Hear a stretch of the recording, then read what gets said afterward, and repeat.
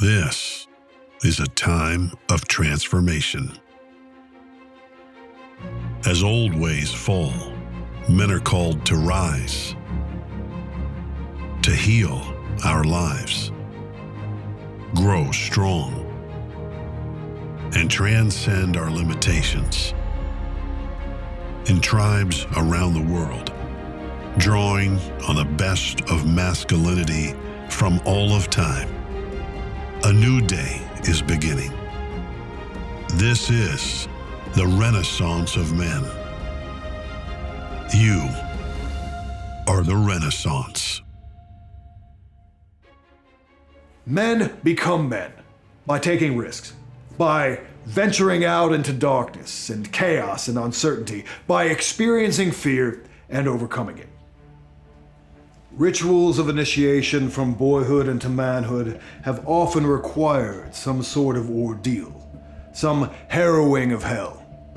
In many such rituals, young men often leave the village and enter some sort of liminal or threshold space where they experience a spiritual death, sometimes blackening themselves with ash or wearing masks, to become the dead or the ancestors. An example that most are probably familiar with is the sequence from the film 300, where young Leonidas is sent out of Sparta to brave the wilderness, and he returns to become a Spartan man after he has killed a wolf. A consistent heroic motif throughout Indo-European culture is the slaying of a dragon, specifically a dragon, but more broadly speaking, some kind of terrible beast. Heracles had to kill a lion and a boar and a hydra.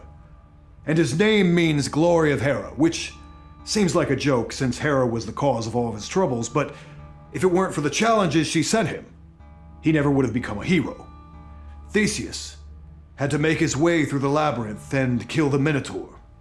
Perseus had to figure out a way to slay Medusa. Indra fought the dragon Vritra, striking him on the nape of his neck with a thunderbolt, and in so doing released the waters for the world. Sigurd slayed the dragon Fafnir, who was kind of a Gollum character cursed by a ring, and when he tasted his blood, he learned the language of birds. Thor fought all kinds of monsters and ravenous, devouring giants, but he was fated to face Jormungand, the serpent that encircles the earth, for his final battle at Ragnarok. The hero, or the heroic god, the striker, he only becomes what he is because he seeks out darkness and chaos and fear, and he confronts it and conquers it, or he dies trying. If you're going to have a hero, you're going to need a challenge. You're going to need a monster. You're going to need a dragon. And heroes are just men writ large, so if you're going to have a man, you're going to need some kind of challenge. You're going to need some chaos. You're going to need some darkness for him to overcome. Hello. My name is Will Spencer, and you're listening to the Renaissance of Men podcast. My guest this week truly needs no introduction. If you're familiar with the Renaissance at all, you probably already recognize the gravel, grit, and drama of his voice. No doubt you also recognize the subject matter as well, distilling timeless mythological themes into practical wisdom for men seeking to become the best versions of themselves today. But not just good men who are good at being men. A distinction he created in his best-selling book, The Way of Men, in which he also articulated the 4 tactical virtues of strength, courage, mastery, and honor. For these reasons and more, I consider The Way of Men a canonical work of the Renaissance, and almost a decade after its writing, it hits harder than ever. He followed up The Way of Men with 2 books, Becoming a Barbarian and A More Complete Beast, each of which in their own way helped men, including me, get more comfortable in the growing chaos of the Empire of Nothing, another phrase he coined to describe our failing age. In this way, reading his books isn't just about learning new information, but seeing in a new way. They are their own form of initiation. And by now, of course, you know I'm talking about Jack Donovan. Bearing all this in mind, when Jack and I met at the 21 convention in October, we had a lot to talk about. During one particularly lengthy chat over a beer, he told me about his upcoming book, which would be about masculine religion and what he called solar idealism, that manifested in his newest work, which has just arrived fresh off the press, titled Fire in the Dark. If Jack's previous 3 books were about looking backwards and forwards in time, Fire in the Dark is about looking up to the sky, down to the earth, and deep within ourselves to orient our spiritual knowing along lines that would be familiar to men of other nations, ages, and faiths. It's a powerful work, and one that I believe men of any faith can see themselves and their beliefs reflected in, tinted with a golden solar hue. In our conversation, we discussed how surprised he is to be the guy who wrote The Way of Men and who writes about the things he does, why masculinity is dying and why it's worth saving, how he saw the gender and culture war coming back in art school in the 1990s, the impossibility of being everything for everyone, and how doing what you're told and following the agenda is unsustainable, and finally the ways that art has turned against men and how we can begin producing art that speaks to us once again. I know I said a moment ago that my guest needs no introduction, but for his continuing and towering contributions to the philosophy, writing, and aesthetics that drive us all, I felt I owed him one. So it gives me great pleasure to introduce my 20th guest on the Renaissance of Men podcast, author of The Way of Men and Fire in the Dark, Jack Donovan. Hey, Jack, thanks so much for joining me on the podcast today. Thanks for having me, man. I'm really excited to have this conversation with you because, as we've talked about, I've been reading a lot of your material lately so I can understand the context that Fire in the Dark exists in, your new book. And as a result of that, I have a real good sense of where it's come from and what you're really speaking about in general with your whole journey as a writer. So I kind of want to start there a little bit if we can. Okay, sounds good. Okay. So actually, I want to start with something that you said in the acknowledgements section, which is an unusual place to start for It is. You're starting at the end. Starting at the very end, exactly. Yeah. You said, I shouldn't have been the guy who wrote The Way of Men, but I was. I shouldn't be able to write this book, but I am. Sometimes I feel as though I've been pulling all this down from somewhere else. And I thought that was a really powerful thing to read, because obviously you've been writing about it for so long and your work has been so influential. So I'm just curious if you could speak to what inspired some of those thoughts. Well, I mean, you get that sense over the time. I mean, I wouldn't have said that probably 5 years ago or when I wrote The Way of Men. Yeah. But then when I look over the long term and look at the impact that it's had, like that I was the first guy, like one of the first guys. I mean, now there's a whole bunch you got your Jocko Willings and you got all these people that were really not around when I wrote The Way of Men. Mm-hmm. It was really one of the first books to put some of these ideas together. And now it's become almost foundational, and people refer to it in other books and in their discussions. And it's almost become like a starting assumption rather than a book. Like, well, obviously, I put out ideas that people take as starting assumptions. And so that's really cool and really honoring and gratifying and whatever. But yeah, how did I end up being that guy who did that thing? At the time I was just, a truck driver who's mad at the world and saw what was happening and saw that there was a problem and tried to say something about what the solution was and so forth. I was, coming home and writing that on the weekends when I wasn't working. Mm-hmm. And then for it to become something bigger than that, that's pretty amazing. And for me, who went to art school, to be writing this book that then like Navy SEALs are being like, yeah, that was really good. That was exactly what I think too. How did I pull that off? I'm not the guy who should be able to do that. I don't have their experiences or their backgrounds, like to have MMA fighters be like, yep, you got it. To have that happen over and over again and to influence men who let them buy it for their children, which is, men buy it for their sons, men buy it for their friends. I've often said, I think there's an anecdote. Someone wrote me an email that a dude was in jail overnight for something stupid and the cop gave it to him. Things like that happen. And it's been really strange and otherworldly. And so, yeah, I mean, to think that I was the guy who did that, it's humbling. And it does feel like I was supposed to be the guy who did it for some reason. I mean, I don't try to overdo supernatural stuff and I don't try to like wipe it away, but somewhere in between, it does feel like maybe it was my destiny to do that. Mm-hmm. And so, that's exciting, and like I said, whenever you're writing and it's good, I'm thinking with my fingers at that point. A lot of it's like coming out, it comes out good and it comes out fast. And like, where did this idea come from? How do I still know that word? There's all this kind of stuff. And I think it's very, there's a lot of mystery to life still. Well, so how did you become the guy who wrote that? I mean, where did it come from back then? So you're angry at the world, and obviously, to write a book like that, which I do agree is foundational. When I tell men about the Renaissance of Men, about this movement of men that exists and that's now spreading around the world, I tell them that the 4 foundational books are Iron John by Robert Bly, The Way of the Superior Man by David Data. I think The Rational Male by Rollo Tomassi has a lot to say. And I tell them The Way of Men by Jack Donovan. But if you forced me to pick 2, I would pick The Way of Men by Jack Donovan and Iron John by Robert Bly, which we'll get into later. But this wasn't a field that you had necessarily been studying in that way. I knew that you have that reference, that Newell book, which I purchased, which is a great book. Like What is a Man, I think is the name of that book. But it's not like we were all steeped in it like we are quite now. And yet still you were able to channel these very timeless values into a book that continues to stand the test of time. Do you know how that happened? Or did you feel like you were being touched by fire, I guess, in a way, or lightning when you were writing The Way of Men? A little bit. I mean, definitely. I mean, it's topics that have always interested me, and that I would have said my feelings about them when I was 21 would have been wrong, dead wrong. But but the things that I would say, like I was interested in gender and sex and all that and what it meant. I mean, I was really reading Camille Paglia when I was in high school. Mm-hmm.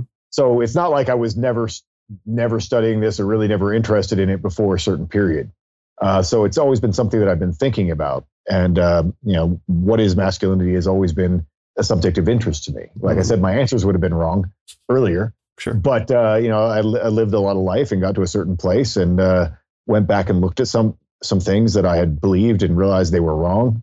And that something beautiful was dying in the world, and something that was worth saving. Really, the only thing that's worth saving, as far as I'm concerned, in many ways. And so, I had to go back and look at all those things and re-examine a lot of my own ideas. And I think because I am the weird guy, because I went to art school, and I'm not some guy who grew up with his dad hunting and then went in the military. Because that guy, I mean, it's forest for the trees, right? I mean, I think that he would be in that enough that he can't see it. Mm-hmm.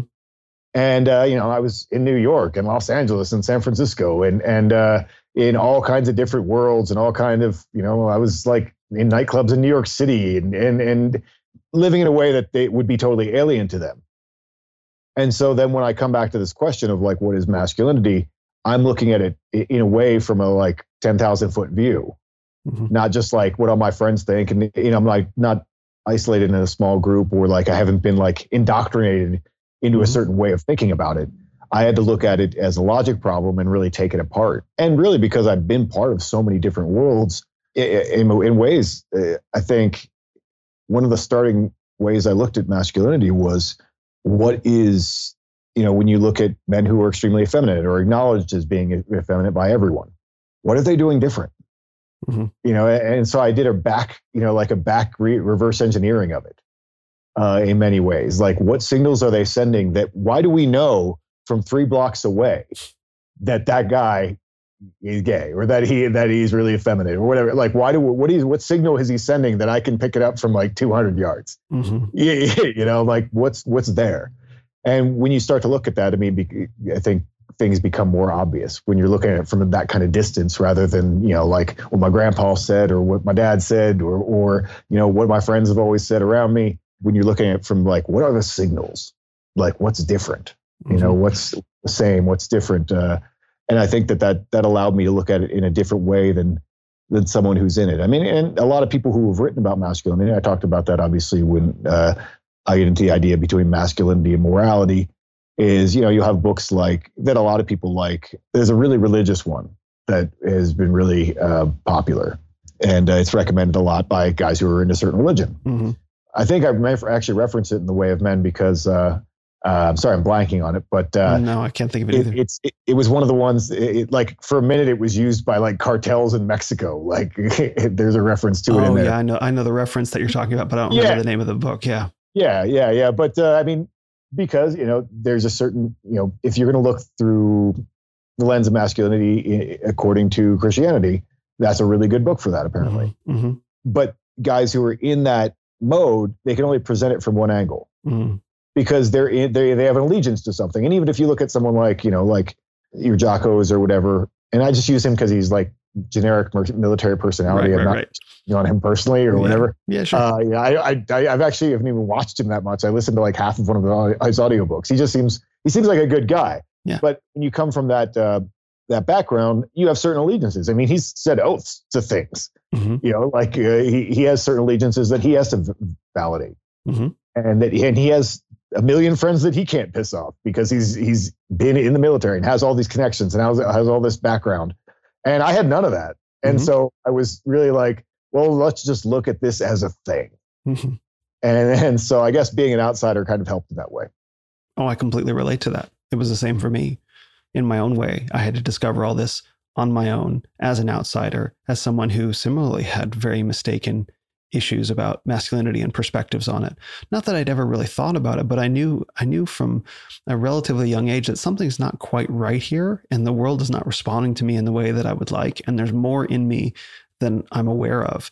And it was only through a series of circumstances that I discovered that it was through a lack of masculinity in myself that I began to realize, oh, this is what I'm missing. And so then I just became just voraciously hungry for as much information as I could find about it because I wasn't finding any of it in my everyday life. And then you said something really interesting. You said something beautiful is dying. And I think that's really, really powerful in connecting to, how we as men need to bring it back and how there's something very unique in that for the men that need to create it inside themselves versus the men who already have it.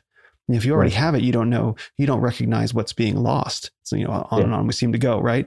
So like this idea of these men that have these mistaken ideas, in some ways it does fall to us to sort of say, how can we bring this back? And these men who already do have it can provide the model that says, oh yeah, okay, it's a real thing. Yeah. And that's why it's so cool that, like I said, those guys weren't around when I was writing The Way of Men as much, or they weren't interested in masculinity because they were sheltered from what I already saw happening. Mm-hmm. Because, if you're living in a major city and, they're out killing people in the Middle East, they're like, masculinity makes perfect sense to them, Yeah, exactly. But they're not going through HR meetings and they weren't really seeing what was happening. Right. It didn't seem like real and it didn't seem like a threat to them, I think, at that point. And then at a certain point, I think a lot of guys have gotten on the bandwagon and realized like, this is a really big problem. Mm-hmm. And it took, I wish it would have happened 10 years earlier. I mean, I probably wouldn't be well known because they would have gotten to it before I did. Mm-hmm. But it was, it's a really important issue, and it was allowed to slide way too far. Mm-hmm. And in many ways, that's a perspective that I have then because, like I said, I went to art school in the early 90s. Like, let's challenge gender and like whatever. I mean, that's not new to me. Mm-hmm. That like I've read that theory. We were doing that in 1994. Mm-hmm. I saw that coming. Yeah, and I saw all that, and I was around all that, and at the time I thought it was cool because it was new and it was exciting, and like was something that now when you hear kids talking about, it, I'm like, that shit is like 30 years old. Mm-hmm. Calm down, son. You're like it's 30 years old and it's a dumb idea. Mm-hmm. But at the time it wasn't, and it was like well, what are all these assumptions that might not be true? Mm-hmm. And that's what it makes people excited about it when they get into it. But those guys I think didn't have to deal with that world or see it. They weren't aware of it. They're just like, who is this woman writing these things in this magazine? Like crazy. And then they go back to being in the military and hang out with their gun guys. Yeah. And they don't see it coming. And now I think everyone is very aware of it.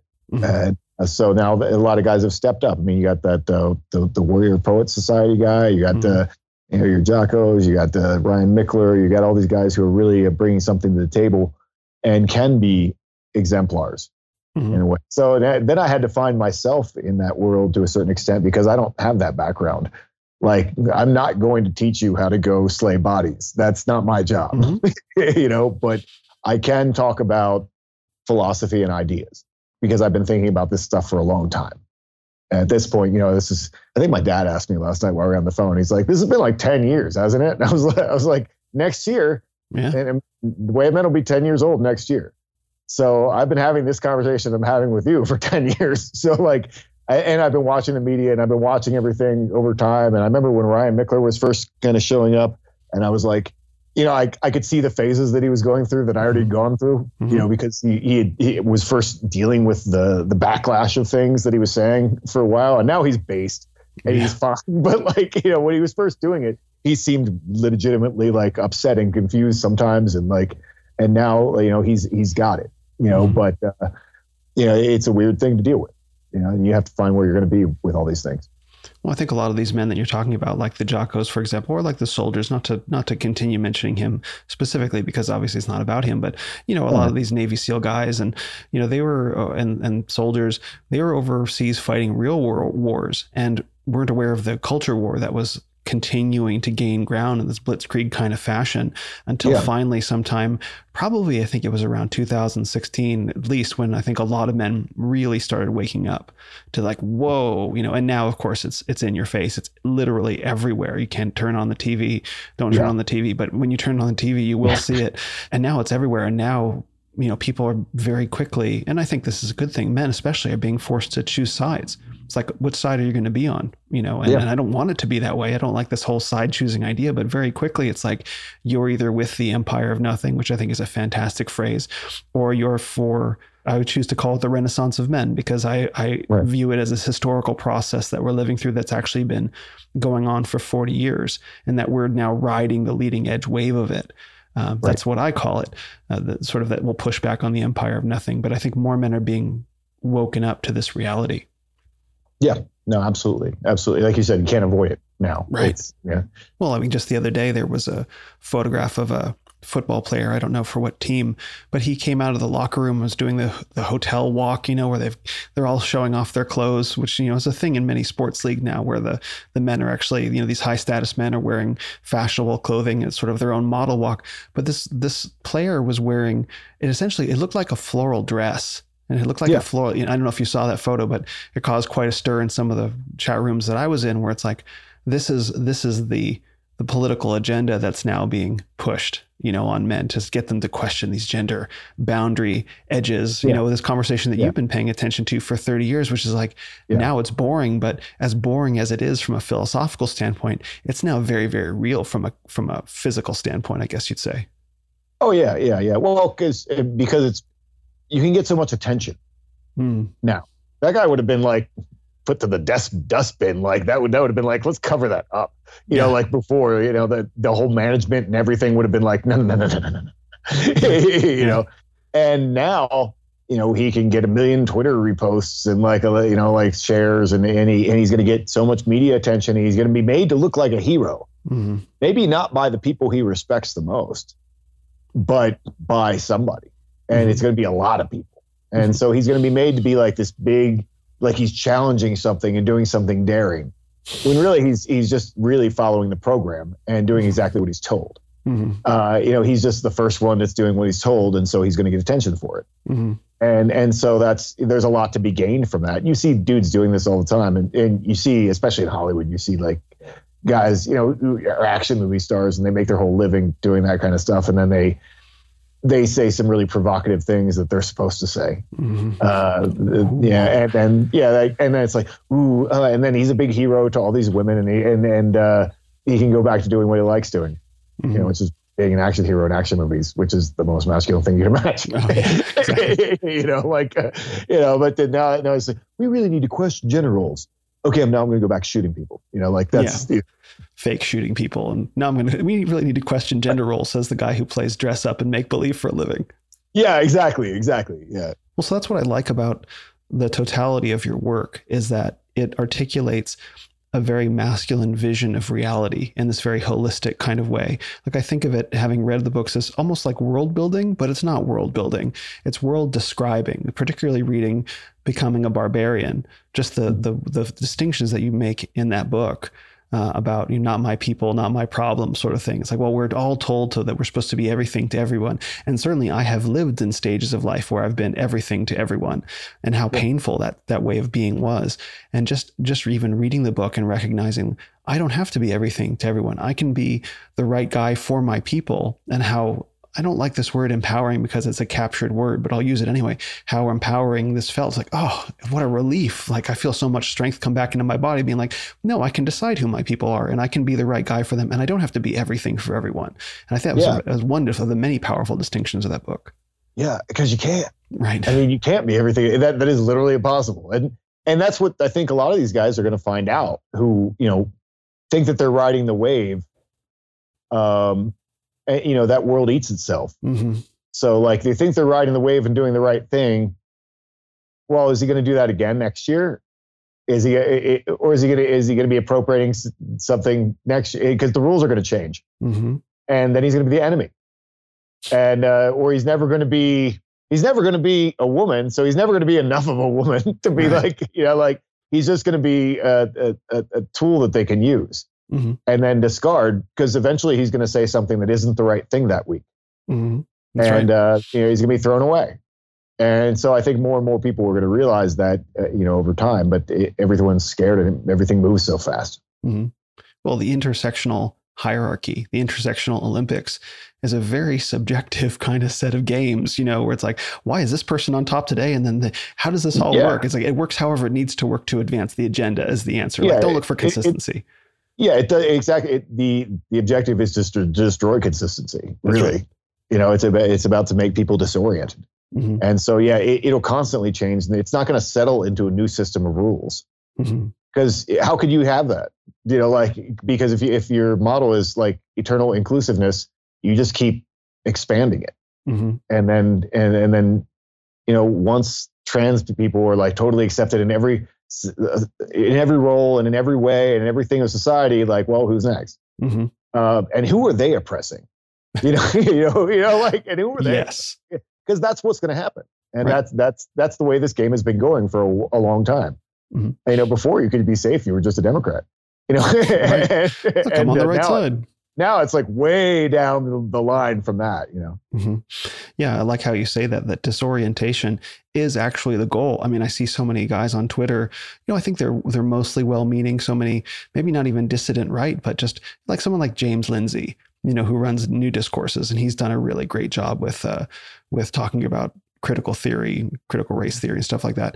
And he throws these things out there, and some other commentators as well. And they throw these things out, well, you said this, and now what about this? They're searching for that consistency. And it's like, okay, really at this point, like you're searching for consistency is really cute. And I get that it's really well-meaning, but there's not anyone on that side who's going like, oh yeah, you know what? You're right.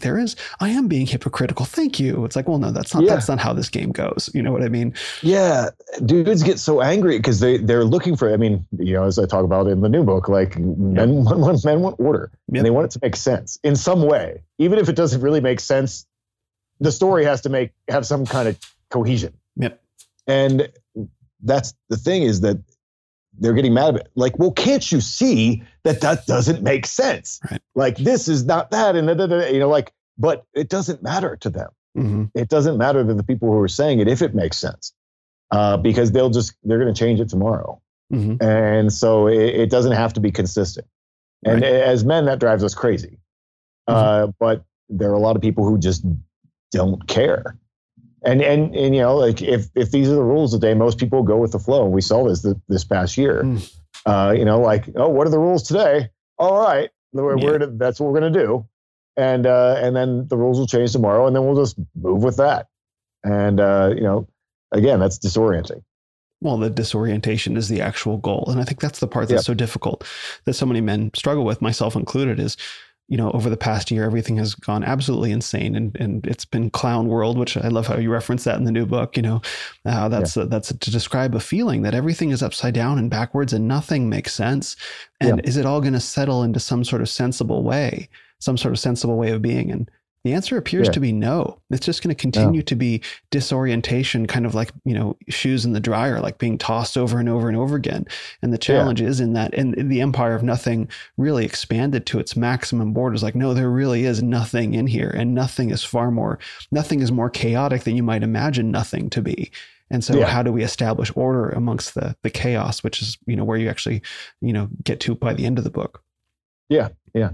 Well, so I want to talk about where you see because we talked a little bit about this in Orlando as well, which was an amazing conversation to get the background of the book, but where you see Fire in the Dark fitting in with your previous books, because I can see now, having read The Way of Men and Becoming a Barbarian, a More Complete Beast, why it's the natural evolution, I guess you might say spiritually, from the philosophies that you laid out. But I wonder if you could share more about that from your perspective. Well, it is a natural evolution. I think that's a good way to say it. People always ask me what order they should read my books in, and I'm like, the order in which they're written, because I'm a different person by the time you get to the end. Yeah. Some things are always true, and that's the real challenge as a writer, is to maintain that thread of consistency and acknowledge when you're wrong, like, and be like, well, that I had to say that and think about that to get here. Mm-hmm. And so, like, you go through different phases, and I've obviously gone through tons of phases of exploring different ideas. And it's like, I had to do this thing so that I would understand the thing that I was talking about. Mm-hmm.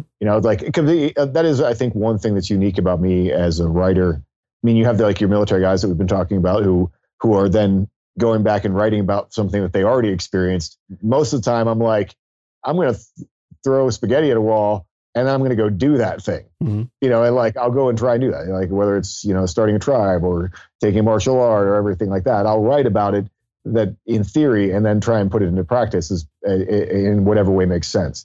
Mm-hmm. And so, a lot of things have been learned experiences along the way. Like, let's try this. Well, I'm going to refine that idea because I tried that, mm-hmm. and here's what I learned about it. Mm-hmm. Mm-hmm. And so, like, there's things that I wouldn't to do now that I would have, 5 years ago. Because I'm like, well, I tried that, and here's some of the pitfalls you're going to see, son. Mm-hmm. Sure. Like, there's so, and there's other, maybe I just wasn't the right guy to do that particular thing. Because there are different personalities and different ways that things work. But yeah, I mean, it is definitely an evolution of my work. And as I've been saying, I do think it's going a little bit back to my roots in The Way of Men, because The Way of Men was very universal. Mm-hmm. And it was like, what is always true? And, what is always true and what has always been true. With The Way of Men, it's about masculinity. And with Fire in the Dark, it's more about male spirituality, but in the way that intersects with what I've talked about in The Way of Men. Mm-hmm. It really just expands on the ideas of The Way of Men, because The Way of Men obviously talks mostly about the role that makes us most masculine, mm-hmm. is that warrior role. I mean, that's the most differentiating role, mm-hmm. that we have. I mean, the fact that we're built a little bit more for violence, and the fact that we're, built with a little bit more of these skills to fight each other and to fight animals and to do all the things. And also the interest to do it. Mm-hmm. That is kind of the natural role of men, but that's not a whole male life. Right. There's a lot more to being a man than just the things that make us the most different. I had to define that to talk about what masculinity is, but obviously men also go through a lot of other stuff. And inhabiting a male body, going through a whole lifetime, you encounter a bunch of other things. Mm-hmm. And you're always going to be a male dealing with these problems. And so you see it from that perspective. And so our perspective is a little bit different. And, so I talk about, in The Fire and Dark, the idea of, creating order and that's what so many people, that's what dads do. That's what people have to do in society, is create order, and maintaining that order is a huge part of, whether it's governance or, me trying to get my dogs to behave.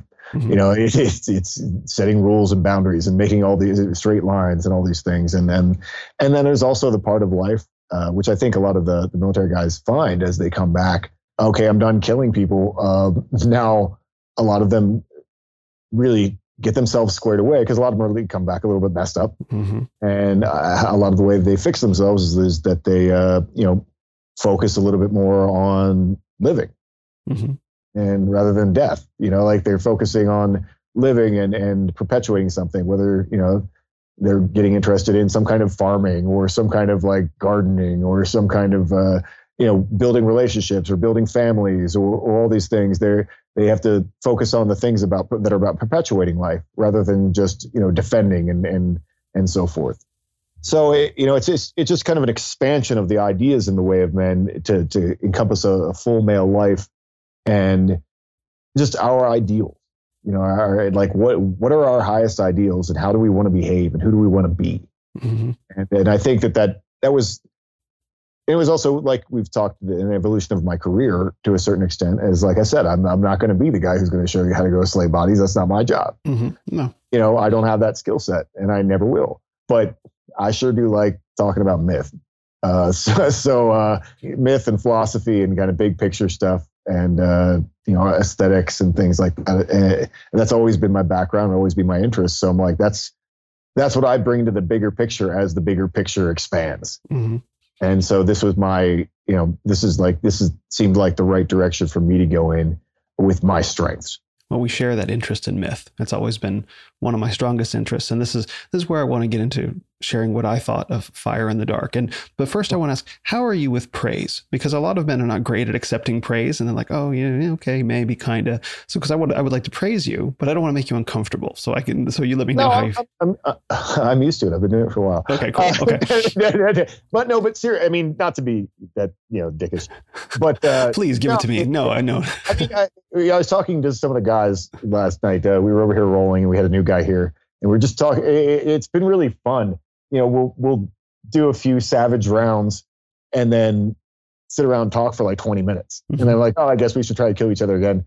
And then, do another few rounds. And so we're here for like 4 hours last night. Yeah, maybe, I probably rolled maybe 6 rounds during that time, but also did a lot of talking. And, one of the ideas that, I talked about was different things motivate different people. And I'm esteem motivated. I'm not interested in power. I've found that out in being in positions of power that I don't care. I don't want to tell you what to do. It doesn't get me off. It's not exciting. I'm interested in my own legacy and esteem. And I'm not really super financially oriented. Like I don't really care about money that much. I care about money so I can do cool stuff. And that's about it. But, obviously, I like being appreciated. So yeah, it doesn't make me that uncomfortable, but I'm always humble about it. Because, like I said, I'm just a guy. Right. How did I pull this off? I don't know. But, I don't get too weird about it. I think I'm always like, people are like, get super weird. Dudes get uncomfortable. Like they ask you to sign their books. Right. And they feel like weird of asking. And I'm like, that's my job. That's my job. That's what I do. It's not weird. It's okay. It doesn't make you fanboy. You're not like, you're not genuflecting in this horrible, like monkey paws up kind of way. It's cool. It's good to be appreciated. That's great. So anyway, probably too long an explanation for that simple question, but there you go. No, I think that's really great because, the thing that I notice is that men are really sometimes afraid of being genuine with each other in terms of showing genuine appreciation. Like, no, thank you. Like you say, it doesn't make you a fanboy. It doesn't make you weak or subservient or anything like that. And it doesn't make me into some god. But this is how men are used to relating to each other, unfortunately now, because I think we've lost a lot of these values of masculinity where how do we actually connect with each other and show appreciation and show respect without it needing to be a power thing? It doesn't need to be a power thing. It can be a genuine thing between two men. Yeah. Well, that's why I asked. Okay. Well, so my impressions of the book is that you've written a very important book. Because as I said earlier in the interview, as I look at the total amount of work that's been produced in this movement of men in the Renaissance, the two most important books that I can identify are The Way of Men and Iron John. Like if you only had to read 2 books, those would be the 2. The problem with Iron John is, as wonderful as it was written in the world that Robert Bly was in at the time, which was a world of feminism. He accepted, like you mentioned about Robert Moore and King Warrior Magician Lover, the mythopoetic guys fundamentally accepted the feminist frame. That there's something that needs to be fixed about masculinity, I guess, in some sense. They may not use that word, but it's sort of this idea that, well, we need to dig down deep within to find what's really good about masculinity because masculinity might be bad and we've lost it or something like that. Right. And the direction that The Way of Men comes from is very opposite, which is to say, no, masculinity is fine as it is, and we actually just need more of it, not less. And so this is the world that Robert Bly was writing in. And like you say, with Camille Paglia, maybe at the time those ideas were edgy. Maybe at those time those ideas were interesting because they were new. Now we have 30 years of time on from them. Was like, well, maybe that didn't work out so well. Yeah. So with Fire in the Dark, what you've written is you've written a book of mythology that I think in many ways is the spiritual successor to Iron John. It's the masculine spiritual successor to Iron John, because whereas Iron John says, the key to Iron John's cage is under your mother's pillow, like there's some power that you have to take back from your mother. Fire in the Dark doesn't say that at all. It says you have everything you need within you as already. as a man, and you don't need to take anything from your mother. And to whatever extent what Robert Bly said might have been true back then, it's no longer true anymore. So what I think is very powerful, what you've created here, because now you can send men to a book that is the kind of the spiritual counterpoint to Iron John. It's like, yes, there's truth in this Jungian kind of way, but there's also a lot of truth in this. And you get to read both and decide which one resonates with you in 2021 versus, say, 1990. And I think that's incredibly important for men and will continue to be important going forward. Yeah, I hope so. I mean, because that's what we need. And that's what I try to do with this book. I mean, I would have said, it's obviously the counterpart to King Warrior Magician Lover, because of the way I went into archetypes and so forth. But I mean, because we needed something different, because like you said, some of that stuff is good. Some of that content is really good and it is valid. And it's important to think about men and their spirituality and their psychology and so forth. But, because they had that frame, we've determined that that's not the frame that we need right now. That's not a helpful frame. It's a helpful frame if you just want to accept anything really that's coming your way in the way that we're talking about with the disorientation and so forth. And it's like, we needed it framed to actually solidify things. So I think this is a way to do it. And also, obviously the book deals with the problem that, like, I mean, I know tons of Christians. I love Mormons. And they're my boys. But at the same time, a lot of guys just aren't going to get there. Like, that's not my jam. I can't do Jesus. I can't. Right. And it's not because of any particular rule. So it's like, it's just aesthetically wrong for me. I can't do it. And there are a lot of guys like that, because they either weren't raised with it, or they were raised with it and they rebelled from it. And, it's just not their thing. And we've lived in a world where that's been made possible. I mean, it's, like 15th century, it doesn't matter if it's not your thing. It's going to be your thing. It's your thing. It's everyone's thing, now. And so there is a little bit of picking and choosing that we get to do in that way. And as I talk in the book, you have this idea of the high seat, that Kleetschalf, we can see all of history. So we can't live in this isolated place where we don't see how one set of myths evolved into the next set of myths and the next set of myths, and we can see the connections between them and so forth. So, and I think a lot of guys have grown up with that. If you've grown up with Wikipedia and you've grown up with the ability to fact check things and look through all this and see all this information that really people didn't even have. I mean, you look at your Robert Blys and so forth. I mean, Joseph Campbell and all that kind of stuff. I mean, that was all very new. It's comparative mythology. Obviously, you had Fraser and stuff before that, but all this comparative mythology and bringing these things together. I mean, it had to exist within the context of Christianity up until like the 60s. It had to be. And then after that, then all of a sudden these people are exploring these different ideas. It's like, well, we don't have to be Christians, so what else can we be? And then they all become Buddhist or whatever. But it's.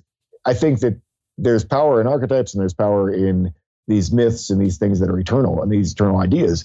And I think that men just needed a different way to look at it at this point. A lot of men. And like I said, there are tons of men who I like who have already found their frame, and that's fine. And what's cool about this is I think that what I've created with Fire in the Dark, the system that I put forward, is compatible with their systems. I mean, because like I said, we've always been talking about the same thing. It's like, oh, Skyfather, got you. Like all about that. Yeah. We're all talking about that in some way. And so they can take what I'm saying at a different level. And like, we talked about Tanner. I mean, Tanner's read the book and really liked it. And he said I probably said this too many times, but it was a good compliment to get from Tanner or whatever. Sure. I feel like that improved my relationship with God. Oh yeah, absolutely. And I'm like, that was a huge compliment to me. It's not like, where before I was in a system where I was like, well, they're Christians and we're pagans and we have, and one of the guys we had over last night to roll was a Christian and we're having the same discussion really, it's a way that men, I think, can come together at different levels. I mean, yeah, I'd sure like to have pagan rituals to the Striker and the Father and the Lord of the Earth, and I'm sure I will. But and I already have. I have an altar behind me, and I've already done sacrifices and things like that. But you can, it's also a way that, people who aren't doing that can also appreciate what I'm doing, and we can have some common ground. Oh, it's essential. Well, one of the things that I've been saying, I spoke to Ben Howes from Oaks and Oaths. Yeah, he mentioned he talked to you a few times. I spoke to him on my podcast last week, and I think what drives a lot of men away from Christianity now is that it's completely lacking a relationship to, as you would say in Fire in the Dark, to the striker energy and to the Lord of the Earth. It's got the Sky Father thing. It's got it pretty down. You know what I mean? Got that sorted out. Yeah. There is no warrior striker energy, and there's no Lord of the Earth energy. And so men naturally feel this hole in themselves. Like, well, as I'm growing more into masculinity and reading, The Way of Man, and reading The Way of the Superior Man, and reading, Bronze Age Mindset, or reading, Sovereignty by Ryan Mickler, or any number of these books, they're finding all these values that are really resonating and that are very nourishing to them in terms of their masculine natures. And then you go to Christianity, or you go to a church, and it's like arms waving in the air, and, Jesus, come into my heart. I love you so much. And it's like, men are like, what is going on here? And, that's sort of like imposed, and that's been imposed on them for their entire lives. And so I think it leads a lot of men naturally to conclude that Christianity is as seriously flawed and broken as a religion. I come at it from the other direction, where I'd already been on my journey as a man, and I discovered just Christianity and realized it had the answers that I was looking for. And I didn't find anything that contradicted my own experience of being as a man, except for in the churches. But when I actually encounter the Bible itself, the striker energy is in there and the Lord of the Earth energy is in there. It's just been left out of most people's teachings. And so just like Tanner, as I read Fire in the Dark, I felt like my relationship with God was improved as well, because I can see those energies in myself and I can see them reflected in the teachings. Just because the regular pastor or preacher or community doesn't seem to value them doesn't mean that they're not in there. And that's what I think is going to be very inspiring for many Christian men to, like, as you say, to find that common ground, not necessarily just even with pagans, but also particularly with Muslim men or men of various other faiths, particularly indigenous faiths, which have a very strong relationship to the striker and to the Lord of the Earth, obviously, which is the appeal of those faiths. And so you have created this common ground of many men to come to, but many men from Christianity are probably going to have to abandon a lot of what they've been taught, which isn't necessarily a bad thing considering what men are being taught by Christianity right now. Right. And just by mainstream society, but you have to change your assumptions a bunch. And that's really what, obviously I was, kind of joking, but kind of not, creating the idea of the gold pill the other day when I sent out the email on that. But the red pill is all about what you've been taught is wrong. Mm-hmm. And, there's a different reality that's here. Mm-hmm. And it's about exposing that reality, but I was saying well, then you have to go one step further and act on it. And that's a different thing, but. Well, it's like I've described it as blue pill, red pill, black pill, and then white pill. And so now there's a gold pill, which I think is great because I think white pill sort of has this neutral kind of quality. Like there's a lot of hopefulness to it, but I think gold pill is ultimately a stronger sort of position to land in, as I'm seeing that meme spreading through Instagram. And there's a couple of Instagram accounts out there that are gold pill and gold bra and stuff like that. It's amazing how quickly that's so cool when that stuff happens. That always amazes me. Yeah. It's that is a weird pinch yourself kind of moment when it's, you put that stuff out there and then it takes on a life of its own, which could be bad too, depending on which way it goes, because you really can't control that.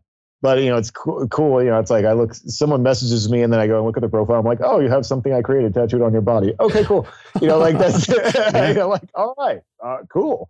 You put that stuff out there and it just becomes alive. Mm-hmm. And, that's right. My favorite quote, and I want to make a picture once I have more eagles coming.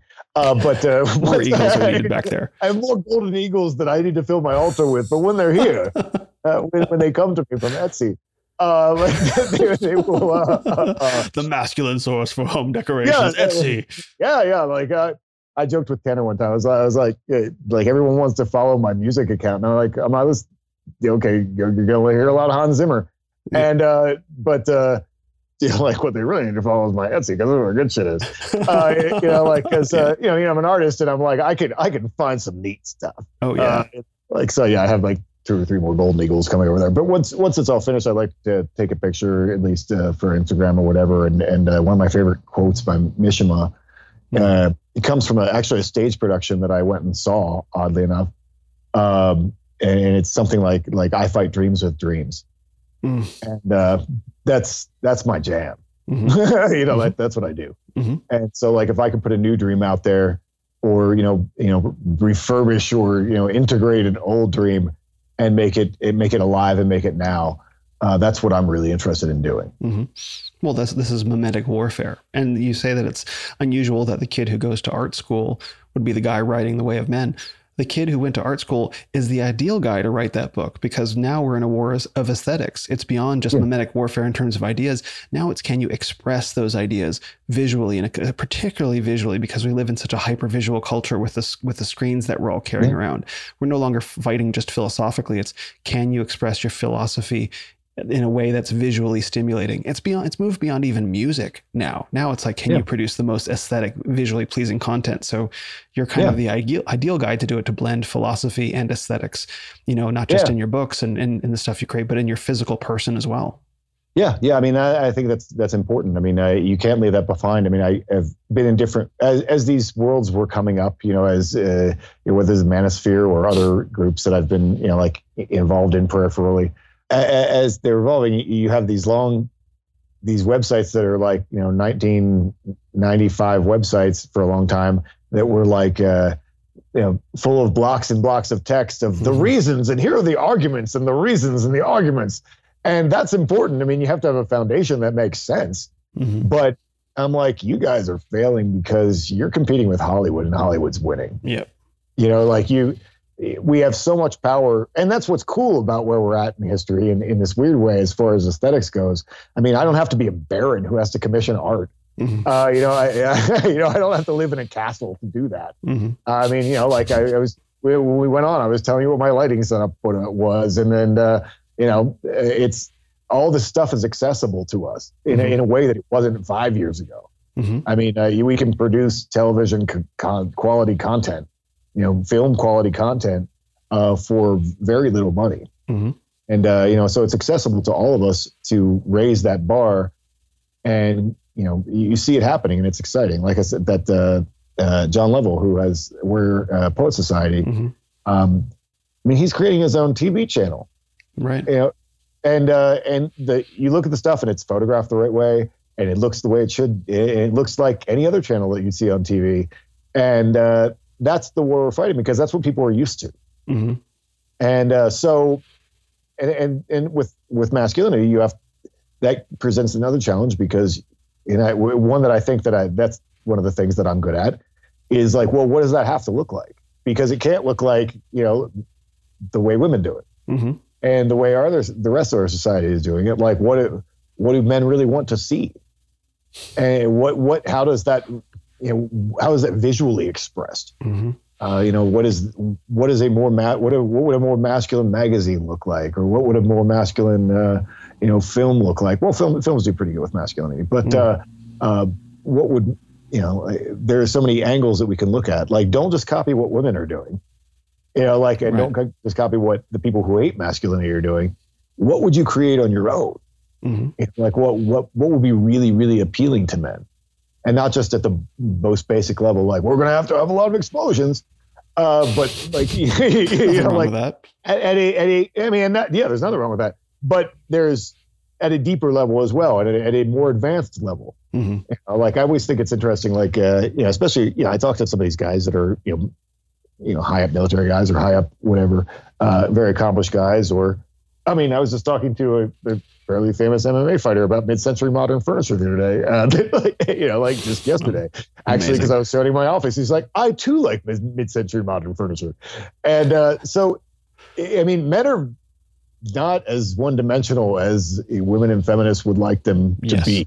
Yes. But I think it's a really interesting question. Like, what kind of chair is more masculine? Like, what kind of, that's the kind of stuff that I think, like I said, I think I could bring to the table and look at in a way that other people don't. Mm-hmm. Like how, and like Tanner does that really well. That's what he does. He values people in style. Mm-hmm. And, we have these, finally, all the art has been on one side, like for a long time, a really long time. And it wasn't always that way. And I talk about that a little bit in the book. Art has been against men for a really long time. Mm-hmm. It's been against everything that men care about. So men think they hate art. Right. And no, you don't hate art. You actually like art. You just like the art that existed before art hated men. That's right. And that you like the art that's you still think Greek statues are cool, and statue of Washington on a horse is cool, but you just don't like the kind of navel gazing bullshit art that is implicitly anti-male. Mm-hmm. I think you say Renaissance of men. I mean, I think there's a possibility for some kind of Renaissance of art. I mean, it takes courage because they'll lose clients. Mm-hmm. Mm-hmm. Like dudes who are actually pro-male in any way and not apologetic for it and not weirdly talking around it. Like one of my favorite artists was always Matthew Barney, who does, but it's super high concept to the point where like, you don't know what he means. So it's okay. Mm-hmm. He's talking about literally part of the male anatomy is his entire oeuvre is based on Crimask. Yeah, but I have that on DVD. Yeah. Nice. I saw some of it like in art galleries when it was still floating around. Yeah. And they were selling on Laserdisc or whatever. But good luck with that. I mean, to just be openly like, hey, I think this is a really good thing, is different from where he was coming from and where a lot of other people coming from. But I think once you get that, and have people shamelessly making good art that's based on the kind of things that they actually care about, and that elevates strength and honor and things like that. I mean, that's a real turning point. And I think that could be really exciting and really interesting. I mean, art movements are really exciting, right? And like my favorite manifesto, I'm going to read it sometime for my newsletter. It's the Futurist Manifesto. It's fantastic. It's like, we will sing the excitement of speed. It's like the excitement of speed and machinery and flight. It was like right industrial revolution. The planes are being invented and trains and automobiles and everything. And they're like, nothing is more exciting than this. It was all art about that. And we have a time. There's a potential to create a renaissance of art that speaks to things that actually are exciting to men and that are consistent with their values. Hi, everyone. I hope you're enjoying my conversation with Jack Donovan. For all of you who are new to the Renaissance of Men podcast, welcome. This podcast is a crossroads of sorts as I interview the men and sometimes women making this transformative men's movement go. As I said in the intro, this is my 20th episode. You can find other interviews with Tanner Guzzi, Zach Small, Mr. Swift, and Pat Stedman, as well as Instagram superstars The Howling Void, Masculine Revival, and Alpha Starseed, plus the world-renowned sculptor Sabin Howard and author Clausen Smith, among many others. I also do a series called Poetry for Men, where I read and interpret poetry that I believe has a lot to teach us about what it means to be a man today. My 10th episode of that is coming up, and I think you're going to like it. Also coming soon is an interview with Pastor Michael Foster, host of the It's Good to Be a Man podcast, author of the classic No More Mr. Nice Guy, Dr. Robert Glover, as well as the mysterious man behind the surging podcast and Instagram account titled Blood and Rain. You can also find me on social media. I have the most fun on Instagram at Ren of Men. That's RENOFMEN, like Renaissance of Men, but shorter, Ren of Men, where I blend text and images to tell a story. And I'm on Twitter as well, at Will_Ren of Men. And finally, don't forget to check out my website, renofmen.com, to learn about my coaching and community options, as well as visit the library, where you can see Jack Donovan's work listed, along with dozens of other books, leaders, and communities of this accelerating worldwide movement. Once again, you can find my website at renofmen.com with all this information and more. That's all for now. Please enjoy the rest of my podcast with Jack Donovan. And I think that's happening. And on my podcast a couple months ago, I had Sabin Howard, who is a sculptor, and he's doing the U.S. World War I Memorial in Washington, D.C., and it's a 65-foot wall of bronze. It follows the hero's journey, where it's multiple figures. I want to say it's something like 30 different figures across the entire wall of bronze, where a man leaves his home and wife and family and goes off to war and goes on the journey of war and then comes back and returns, and passes it on to the next generation. And it's that whole narrative cycle, and it's very unapologetically masculine. He's a classical Renaissance Renaissance figurative artist. Of course, there aren't many those in sculpture anymore, particularly not in bronze. And he got the commission, and it's this massive project.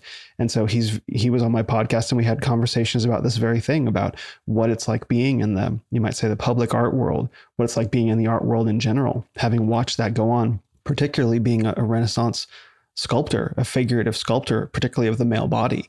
And, so that's happening at the very highest level. And I think men like that really lead the charge for other men to say, wow, you mean that I can actually produce art that's actually aesthetically pleasing and that celebrates the masculine virtues and celebrates the feminine virtues, and that doesn't have to be abstract and strange and weird and off-putting. Like, you mean I get to do that? And I think that's happening very slowly as men are starting to wake up to the possibility of being able to express themselves in this way.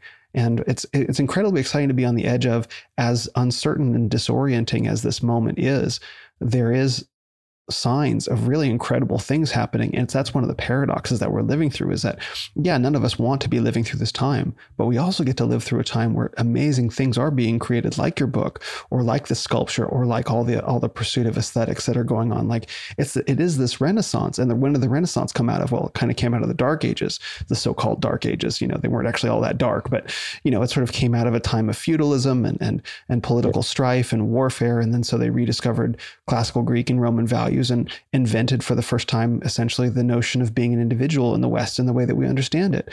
And so out of the darkness came this new light that went on to be a turning point in history. And I think we're living through something very similar. It just requires a high tolerance for ambiguity. Yeah, I mean, I was laughing because it reminded me, like, a quote. I think it might have been the first chapter of the book. Like, it's a quote from Fire in the Dark, but also I borrowed it from a book called The Wanting Seed. And it's one of my favorite dystopian novels. Not a lot of people have read it, but the quote is, disappointment opens up a vista of chaos.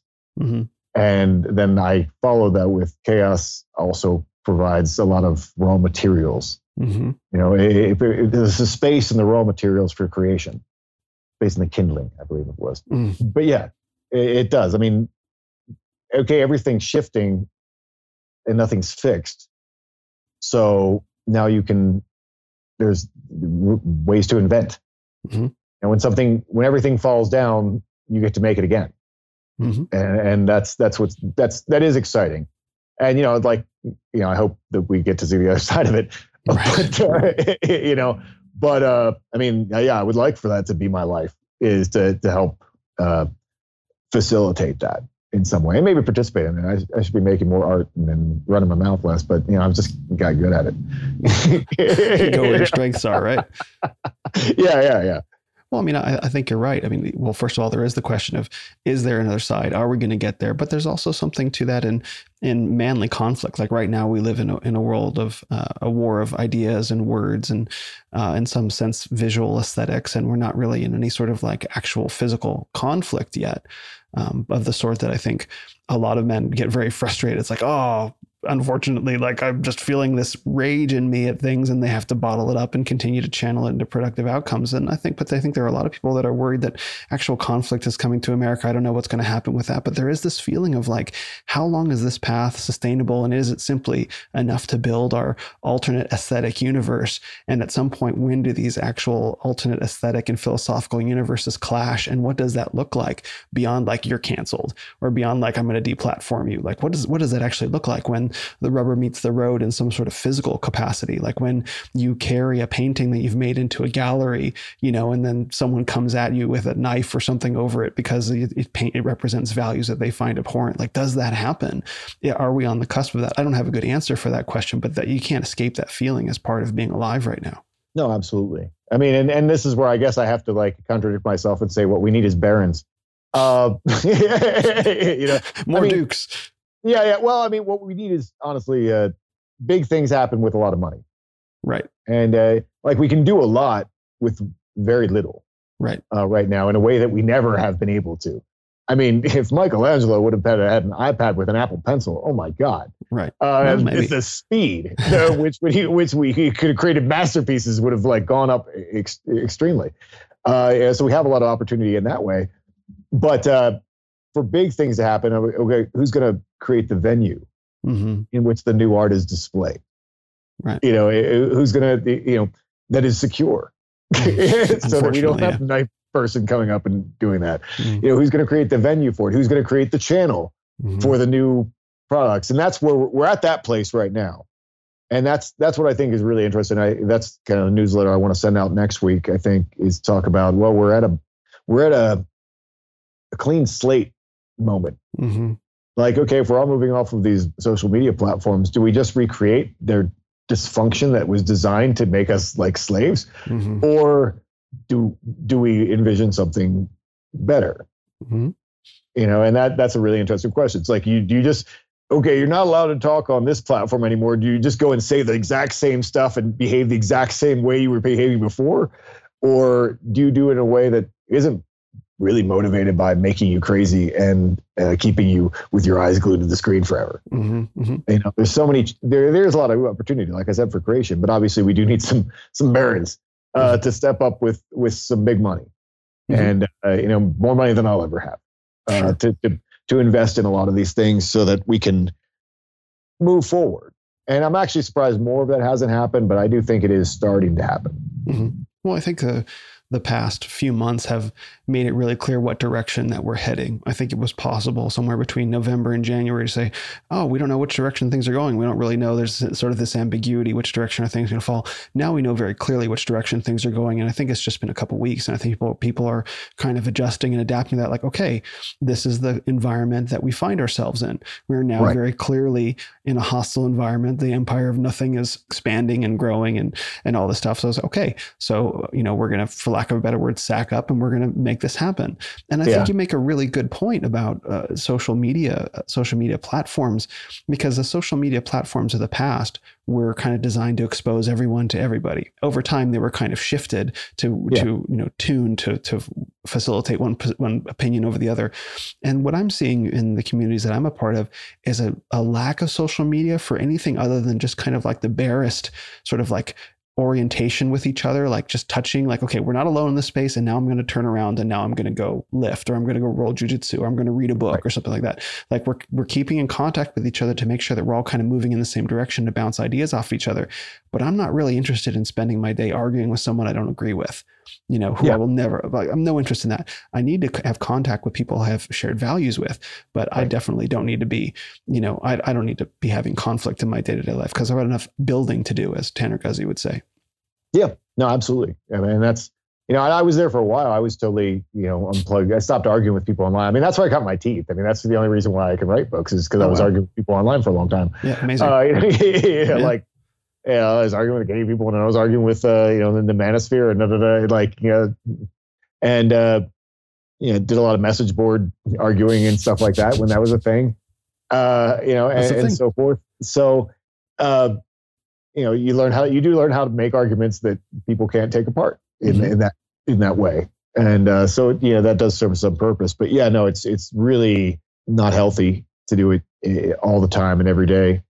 And with people, as you said, that are never going to agree. And that's the thing, that we're at a place in America where that's acknowledged now. Like, we're not, there are two sides, and we're not going to agree. There is no middle ground.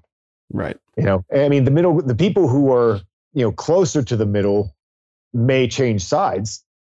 Like there's the people who are more reasonable on either side might be like, oh, well, maybe you're right. And like, but they're like a minority sliver towards the edges. So there's going to be some of that. Like the real fence sitters and whatever are going to have to pick. Right. But the rest of the people, I think, are just going to, their positions are just going to solidify, because unfortunately, and this is the way people are, I'm pretty self-aware and I know when I'm lying to myself, right. But most people aren't and don't want to be. And so most people aren't very self-aware. And so, and I think we've seen this a lot recently, is that people double down on a narrative.